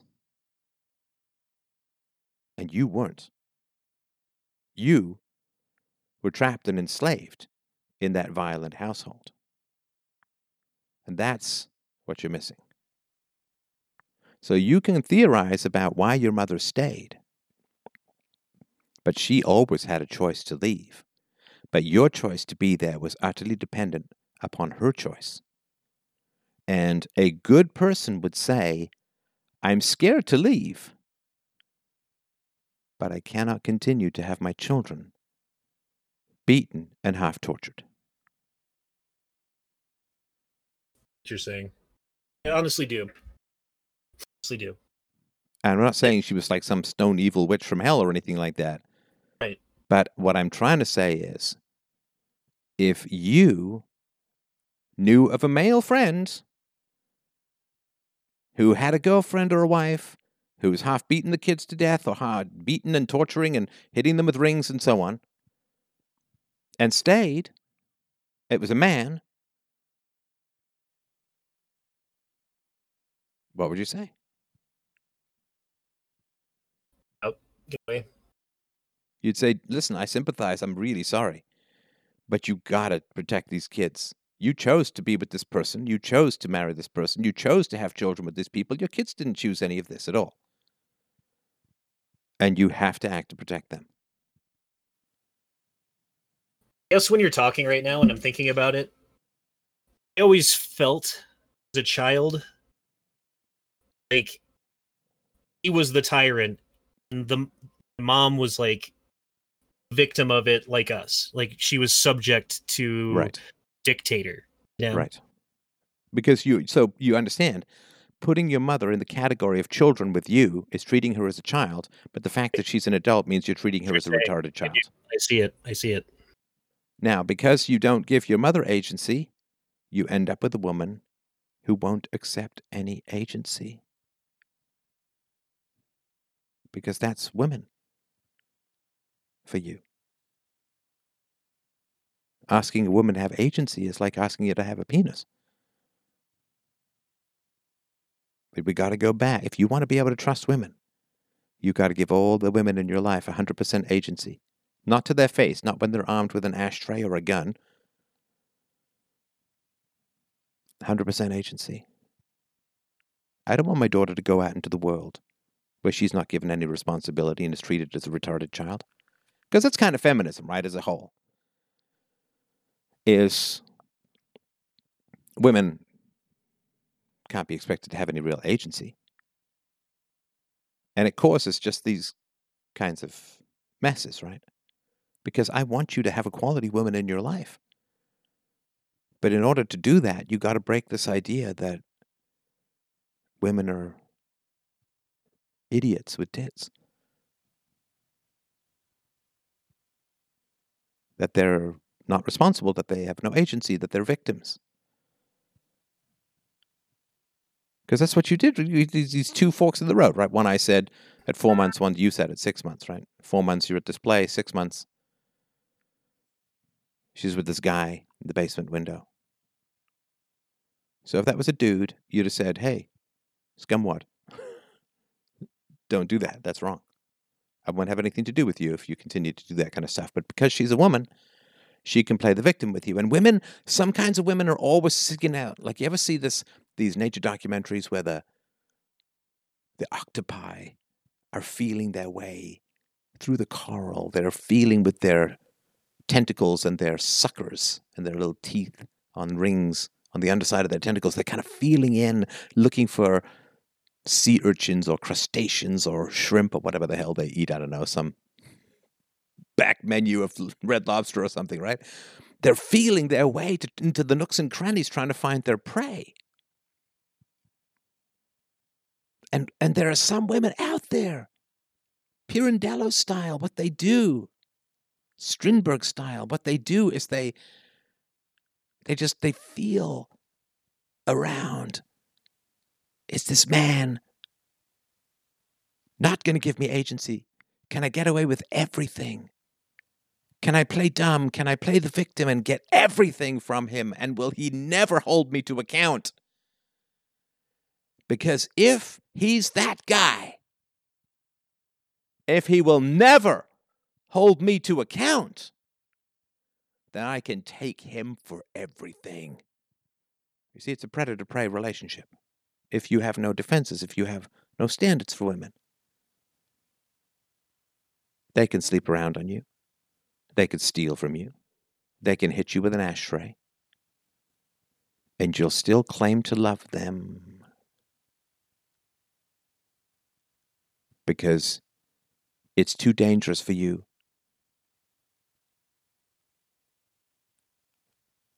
to give them agency. Let's try this. Can we talk to your mom? Through you?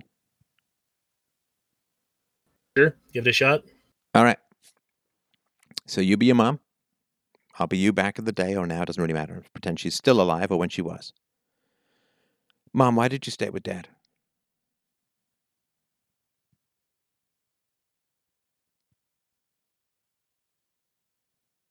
Because I was afraid to leave and I was afraid of what the neighbors would say and how the kids would be treated if there wasn't a mom and dad together and married. His image is very important. This family, for some reason.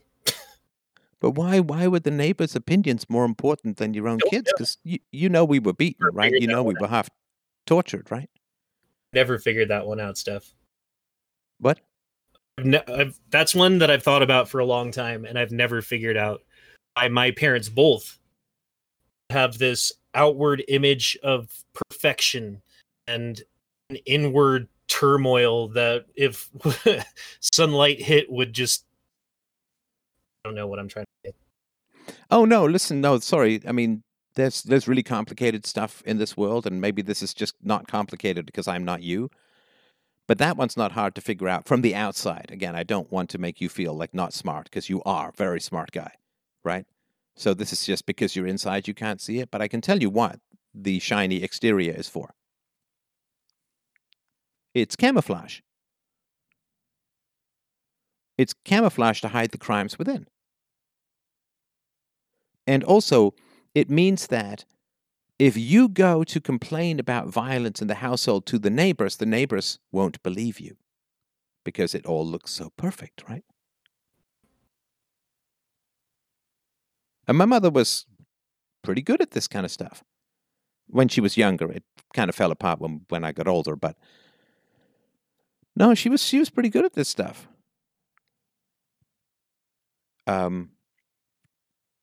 She was the cool mom when we were out there, I remember running, I said this before, I remember when I was in boarding school, she'd come and visit me sometimes on the weekends, and one time I was running around a fountain in my school uniform and I fell in. Now, normally I'd get the crap beaten out of me for not being careful. And now the clothes are ruined, and it was all just made up garbage, right? Public humiliation leads to private torture. But she, and I was terrified because I fell into this fountain. I was terrified. Thought I was going to get half killed. And because there was a crowd of people around, open mouthed, staring, she laughed. She says, "Oh, not the best time for a swim." And she gets out, we take off my shirt, we wring it out, we lay it out to dry, we sit and have a lemonade and we chat, outdoor cafe. Total peaceful parenting stuff. And maybe this was the case for you. You're out there in public, something happens, and your parents are like model parents because there are witnesses, right? In the same way that the thief doesn't steal when the security guard is standing right there, right? The shoplifter doesn't steal. Or among us, if the camera's blinking, you don't do the kill right there. But that's... The thief doesn't avoid stealing when the security guard's there because he's had a change of conscience. He just wants to be able to continue stealing, so he doesn't want to get caught right there, right? So the camouflage, the looking good for outsiders, that's just straight up camouflage. That's and also to discredit you should you complain to the neighbors, because the neighbors will be like, oh, you're being overdramatic. Your parents are great. Do you remember being out and about when I was a kid with my parents and being terrified of the prospect of them having to take me to the bathroom? Because if you were in a public place, you can't just beat your kid in the public place. You have to go to somewhere private to do it. And that was always the idle threat was, let's go to the bathroom. Oh, God. Oh, shit. I'm sorry for my earlier analogy about your friend following you to the bathroom then. Shit. Yeah. Yeah. Or, God forbid, that your parents experience some humiliation, quote, as a result of you. God help you later, right? When you got home.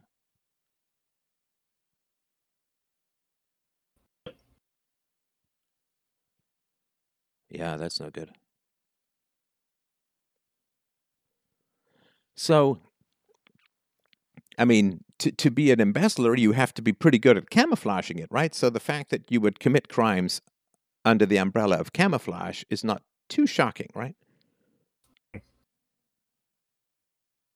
It's not, no. But it also means that your parents are much more morally responsible because they knew how to be good. Like, you basically, with your mom, you're trying to give her the insanity defense. And we do this with our parents all the time. Oh, they were so damaged. They didn't have moral responsibility. They didn't know any better. They did the best they could, blah, blah, blah, blah, blah, right? But the insanity defense is pretty simple. And I take this from a principle of law all the way back from my philosophy of law course at York University, Glendon campus, back in the day, so many days ago now. The insanity defense is very simple to break. And the insanity defense is, do you know better? Now, if you say, well, I was insane, I didn't know any better. Come on, I strangled that hobo right in front of the cop. I didn't even try and hide the body. I did a dance on his head. I yelled at the skies, right? Well, okay, that's a potential insanity defense, right? But Because they your wanted father to be an embezzler had to act like he wasn't an embezzler, right? Like he didn't say to the people he was stealing from, I'm going to steal from you. I'm not going to cover my tracks. I'm not going to hide anything. It's boom.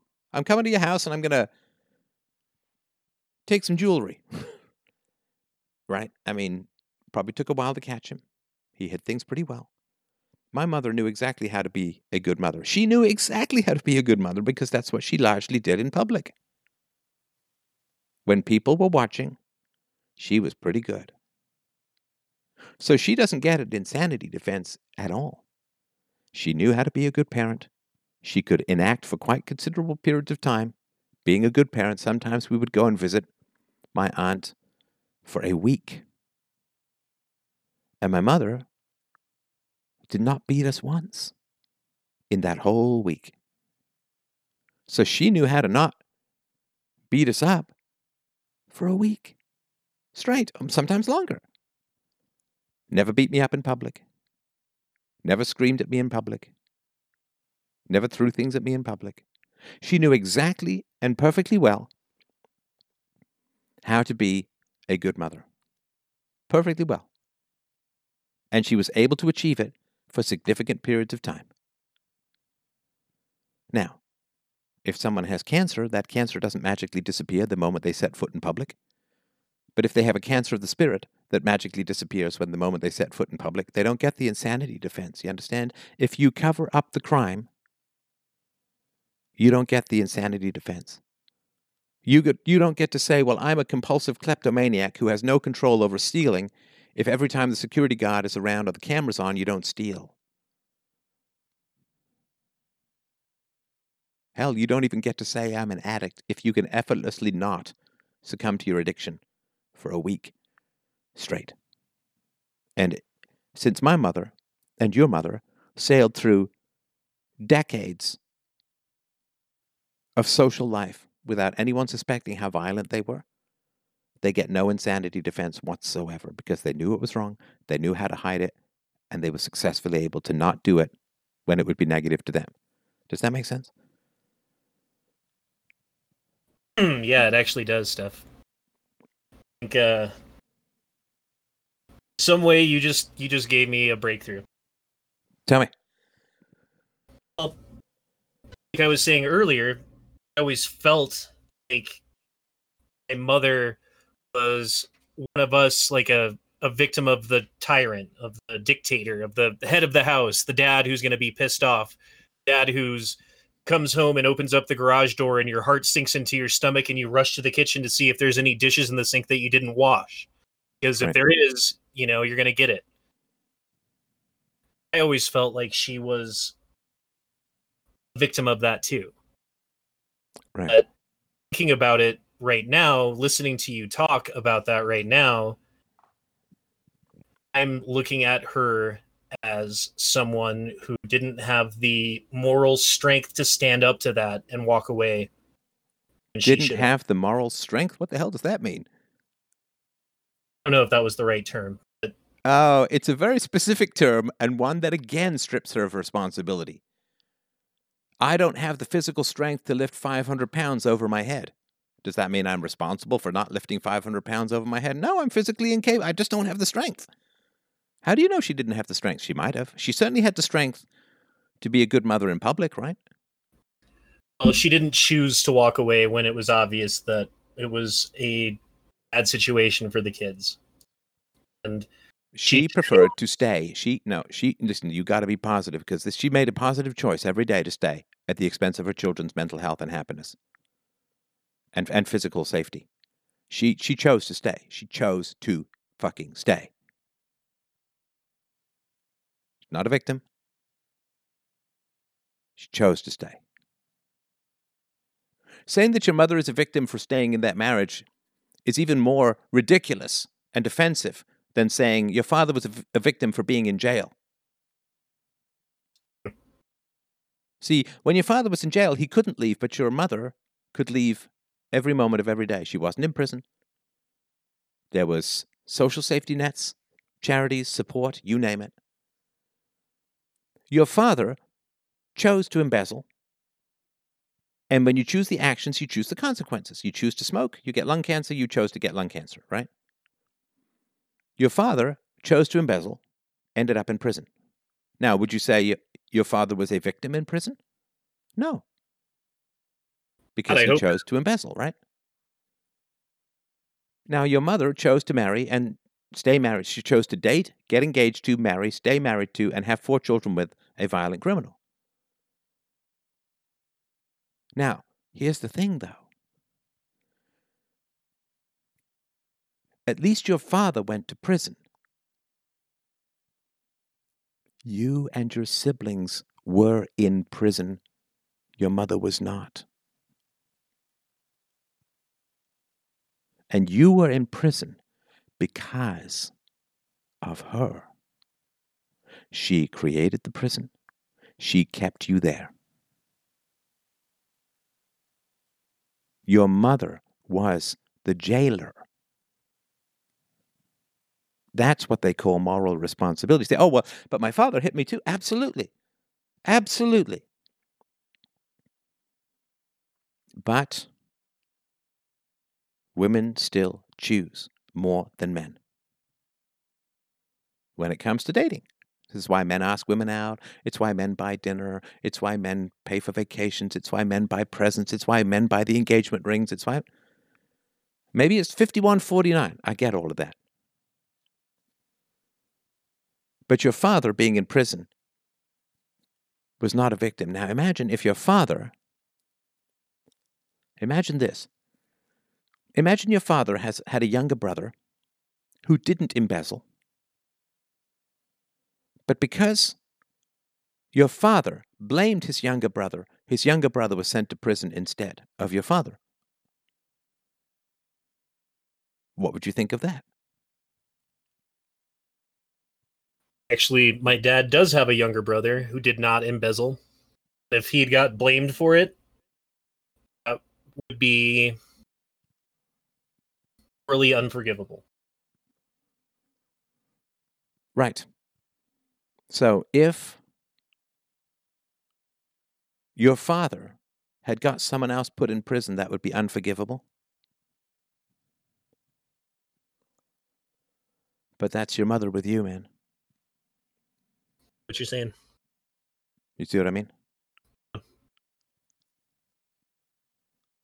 She birthed you in prison, and she kept you in prison.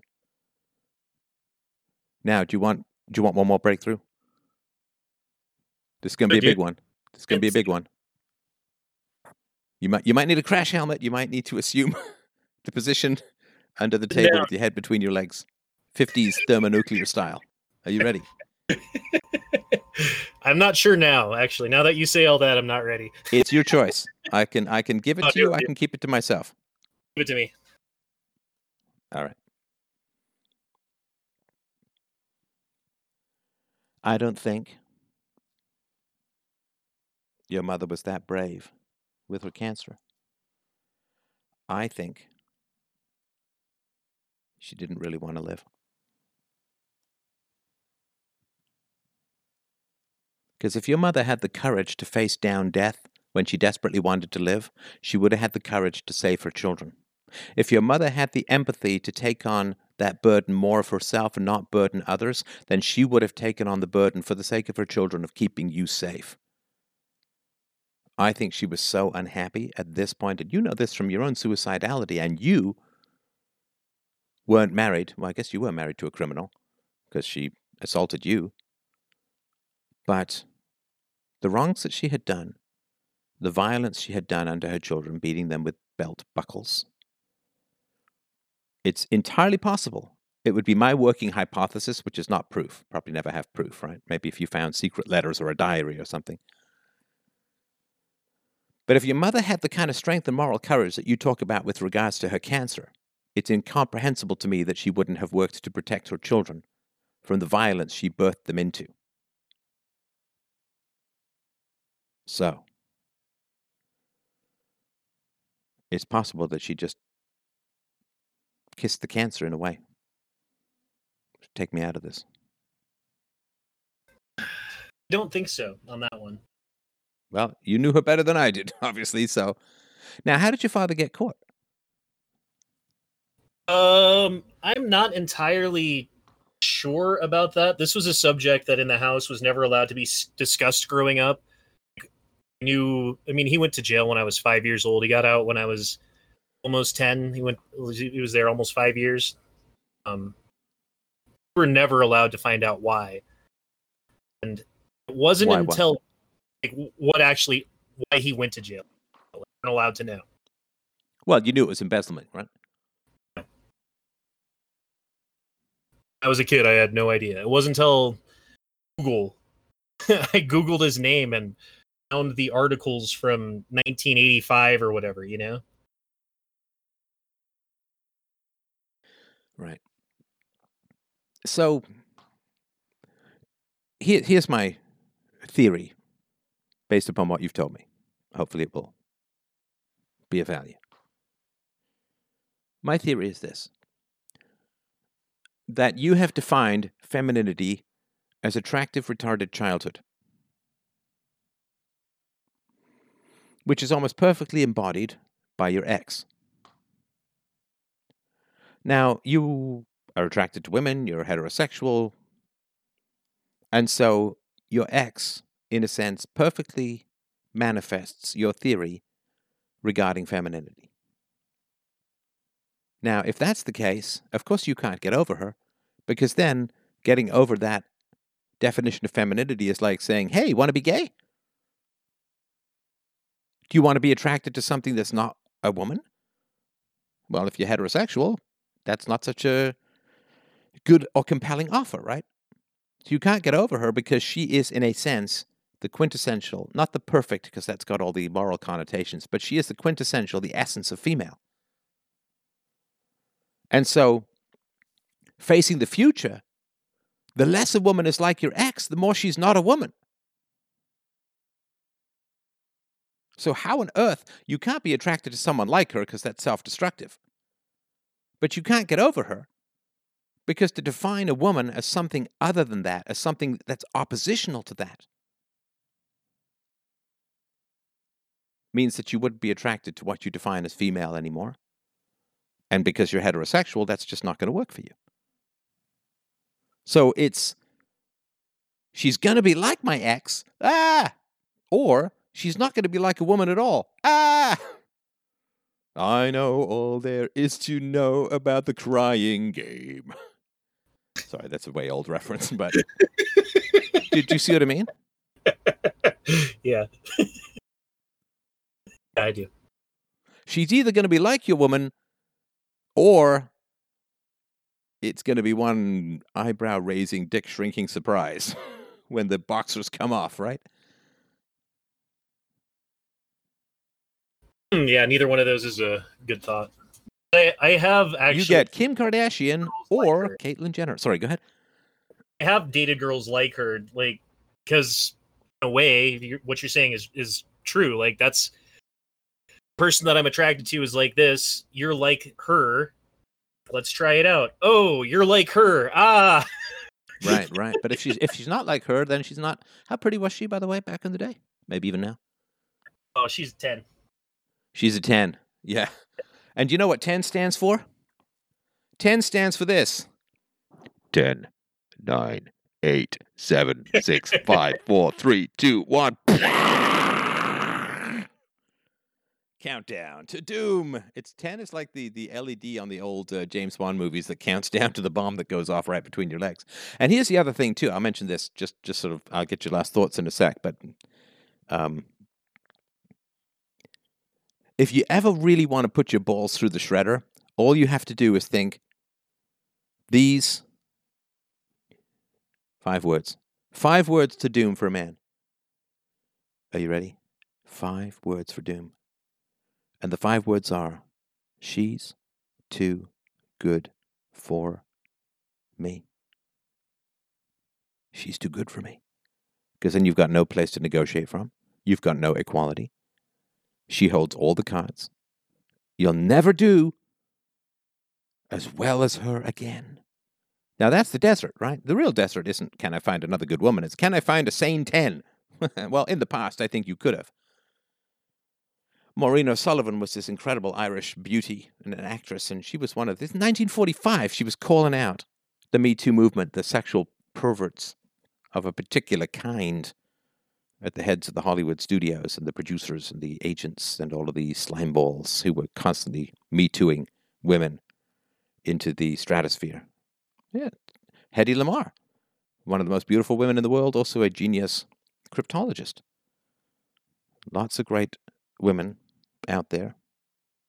But if you get involved with a woman and you think she's too good for you, you'll never be assertive enough to maintain her attraction. I bet you the guy you found her in bed with treated her like shit, right?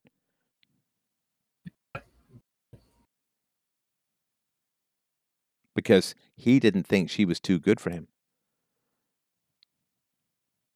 And he was kind of right in a horrible way, so. Anyway, what are your last thoughts on this? What do you think? How's the convo been? Good, except for never got to current events. You know what I mean? Never got to what?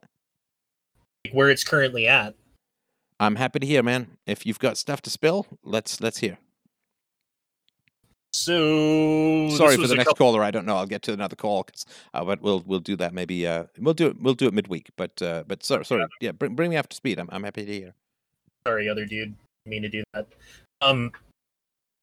So it was about like 2 months ago. I get the phone call from her dad saying that I need to come pick her up from his house because he just got her out of jail because her and her husband had gotten in this huge blow-up argument and took the kids to school, then went to her dad's house and picked her up and brought her back to her house. And I don't know, like, crazy story. She ended up getting a gun taken away by the police because of things that were said, and whole terrible situation. I didn't know how bad things were. Like, I knew that her and her husband weren't getting along very well right now from what I understood by talking to the kids, which I do often, but I didn't know that he was doing drugs. Not like, wait, who was doing drugs? The husband. Oh. And it wasn't like, oh, he's smoking some pot. I don't necessarily agree with that around my kids. If that's all you're doing, I'm not going to be like, oh, get him the F out of there. But he was doing like crystal meth. Oh, he used a meth head? And apparently he was before and had gotten off, and they'd met at church and yada, yada, yada. And then they were together and things were going great. He went back to his old ways, of course. And that meant doing that, then being violent with her. Like, she had bruises and this and that. And honestly, like, it makes the hair on the back of my neck stand up, because even if we're not together, call me a white knight. Okay, fine. This is the feeling that I get, is I'm going to go beat your face in. I don't care, And oh, you mean you want to attack the guy who hit your ex? Yeah, because I never, all the bad stuff that we went through, I never laid a finger on her, And to me, like, did she ever apologize to you for hitting you on the head with the ashtray? She did, yes. She did apologize? Years later, but yes, she did. No, but was it sincere? Like years later she did? Like, was it really? But how did it come about years later that she apologized? That was after her first husband after me. After they got a divorce, there was a period of time where I didn't have a ton of money and I was kind of in between places and moved out, so I need a place to stay. So I stayed on the couch at her place for a couple of months. And during that time, we became closer friends, I guess you would say. Well, she could probably be a bit more sane if sex wasn't on the table, right? That's the thing, dude. Like, where we're at right now, I feel like problems that we had are not the problems that we have. I feel like if we were able to make things work out, even and it would have to be in a positive, healthy, functional way. But if we were able to go to counseling or something like that, maybe we could work it out, and maybe that would be really, really good for the kids and Sorry, for both work what of out? us. Like, I'm not saying this is my plan, but I'm saying this is a thought. No, but sorry, I'm not sure. When you say work it out, work what out? Our relationship. I know it's been 12 years or whatever since we've been together, but Wait, did you not? You didn't hear the borderline thing earlier? What do you mean work it out? No, so I mean I'm genuinely confused. I mean you've looked up borderline, right? Yeah. Can they have functional, healthy relations? no, I guess not. Well, My thought I is don't that think she's so. changed. My thought is that she has grown up in this whole situation somehow, that circumstances are different than they were. Or I'm just insane. Sorry, Or I'm fooling myself. stop, hang on. When did she get the gun taken? Like how long ago? When was this? Months ago. A couple of months ago? Yep. Dude. She's grown up since then? Well, gun thing I don't think was her fault. Oh, are we back here? Okay. Oh no. Are we I'm back saying, to here? Please tell me the last 2 hours have not been a complete waste of my time. Not her fault. Hold on. Let me explain what I mean by that. You're taking it as, I'm not saying that. I'm saying situation that she was in. She found out that this dude was doing drugs and cheating, and then they had this huge argument. Then the cops got called, and then a nosy neighbor said to the cops, "Oh, by the way, she's got a gun in there." They took it away and put her in a 24-hour hold because she was being crazy right then or something. Like a psychiatric hold? Yeah. I'm sorry? Yeah, that's right. Okay, so you It just sounds it takes a terrible what I'm second for the saying. Discord. Go ahead. It sounds so terrible what I'm saying. It's ridiculous when I say it. You're right. Okay, Stefan, you're right. You're freaking right. Thank you. Because you also dissed the neighbor, right? I mean, Well, listen, I can don't you like- can you I at don't least like it for understand other reasons. why the neighbor might be concerned that this lovely couple has a weapon?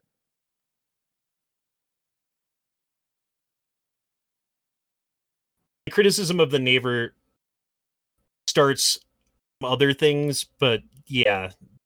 Well, just, I'm sure the neighbor's not perfect, but, you said it, this nosy neighbor, like, well, it's completely fine for the violent meth head and his girlfriend or wife to have a gun. I assume it was not a legal gun. No, it was. Oh, it was? Oh, okay. Well, then why, if it's a legal gun, what's the problem? Well, if there is the potentiality for self-harm or something like that, I guess. I don't know. I don't know what the local law is exactly about it, but they found out that there was a gun and they decided to take it. But it wasn't illegal for her to have it. They just took it as a precaution. Is that right? And she supposedly is getting it back from the police in the next week or so. Okay. All right. Of course, the neighbor doesn't know whether the gun's legal or not, and we can assume that the guy who's doing illegal drugs may not have the most legal weaponry in the world. It wasn't his gun. It was hers. Oh, her gun. Okay. So she's got a gun in a house with a drug addict. Again, I don't know that she knew that, but yes. Wait, knew what? he was doing drugs until she found out, and that was the end of the relationship at that point.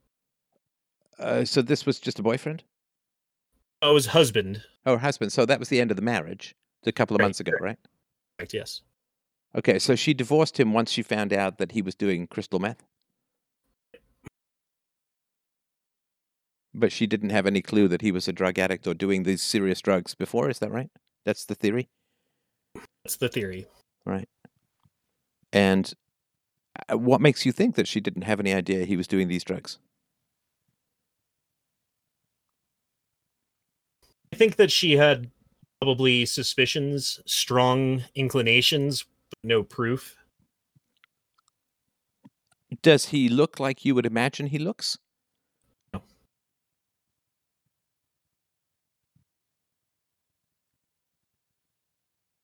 I'm sorry if you answered, I didn't hear. Oh, I'm sorry, no, he does not look. He's like a UFC fighter, ex-UFC fighter guy. So he looks like he could kick your ass, is what he looks like. Not like, oh, that guy did meth in the back corner. Okay. How are your kids doing? They're great. They're actually, she's done No. That done a was fair way too quick. they spend 4 days a week with me. And everything with dad has been normal and steady and good this entire time. Dad has not been doing drugs and getting guns taken by police or police even called or anything, like anything at all. Right. So at least half of their life has been really good and stable. The other half, I feel like she's done a fair job at keeping them out of it. Not 100%. But yeah, I feel like she's in a violent relationship. She was in a violent marriage, wasn't she? Hmm. Sorry, do I have that right? Yes, that's correct. She was in a violent marriage to a man dangerously addicted to dangerous drugs, right? That's correct. And that's where they spend 3 out of 7 days? Again, not happy about it, but yes. Okay, so don't spin me this line that they're just great, right? Because it's tough. And it's tough also because you chose her. And you're going to have to explain that. I mean, maybe you've had to already. I don't know, right? But at some point, they're going to be like, so, Dad, step me through this. How we ended up in that situation. Now, you can say, well, if she wasn't her, you wouldn't be you, and I love you. I get all of that, and that's true, but you want them to choose differently, don't you? Which means you're going to have to fess up everything that you did wrong so that they can choose someone different, right? And that's going to be a tough thing because, as a dad, we want to have authority. We want to have respect. We want to be looked up to. We want to guide them, right? I guess here's the problem that I'm having. She is their mother, and if I stand back and let her ship crash, they're not going to have their mother anymore. Why's that? Well, I'm thinking like she's not going to be able to afford the apartment that she's in anymore, and no one's going to step up to help her pay for it, and she's going to end up back moving in with her dad in the basement, and yada yada yada. And Oh, so your kids might learn that actions have consequences and women should be held accountable for their behaviors? Oh, no. They're going to learn that men aren't just simpy white knights who run after the prettiest girl on the block, even if it means going off a cliff. They're going to learn that women shouldn't be treated like retarded children their whole lives. I mean, do you hold your 12-year-old responsible for what he does? yes, I do. Do you hold your 14-year-old responsible for what he does? I do. Do you hold your 30-something wife, ex-wife, accountable for what she does? Obviously not. So maybe one day you'll be able to treat your wife, you'll be able to treat the mother of your children with the same level of moral responsibility that you do a 12-year-old male. But if you don't, they'll end up with someone like her. Right. I think I know. I think I'm good now. We got to where you needed to get to? I think we got it now, yeah. All right. Will you keep me posted about how things going? And listen, I really appreciate the call. You did fantastically. And it's a hell of a topic to deal with. And I really, really appreciate you opening up your life this way. I mean, I think it's helpful for you. I certainly really appreciate the insights that you're bringing and the information that you're bringing. And great job keeping things together in a truly chaotic world. And last but not least, which doesn't mean I get the last word or anything, but I'm so sorry about what happened to you as a child. The beatings, the rings turned inwards, the mark of gold on your back, the beatings with the belt from your mom. I'm so sorry, man. It's brutal. It's that behavior, without characterizing your parents as a whole, that behavior is stone evil. There is nothing more cowardly, despotic, bullying, vicious, violent, and evil than beating helpless and defenseless children. It's the worst form of bullying there is. And it is really the source of all the other bullying we have to experience in the world. So I'm really, really sorry for what you experienced as a child. And I'm really grateful to you for sharing your hard-won lessons so that other people can benefit. That's a very gutsy and courageous thing to do. It wasn't easy. I do appreciate you though, Steph. And I do want to say I've been listening to you for 6 or 7 years now since I found your channel. InfoWars of all places, by the way, which Is it true? Did David Knight get let go? I don't know. Did he? I don't know. I haven't watched them in a long time. Can someone look that up for me just before I go? I think I heard that somewhere, but I didn't triple check it. Just let me know if that's... It was always the most sane voice on that whole channel, I thought. Yeah. Anyway, Right. I just want to say thanks for that, and I haven't doing the peaceful parenting thing for about 6 years now, and my kids thank you for that. Oh, I thank you for that. I mean, this is part of the world my daughter's going to have to live in long after I'm gone. So I really appreciate everyone out there who's raising their children peacefully so that she's going to have someone to hang out with when she gets older and we're all gone. Just waiting for that last fact check. Sorry if people can just check it. Because I remember being on David Knight's show in studio many years ago. And he seemed like I don't know much about him, but he seemed like a very nice guy. And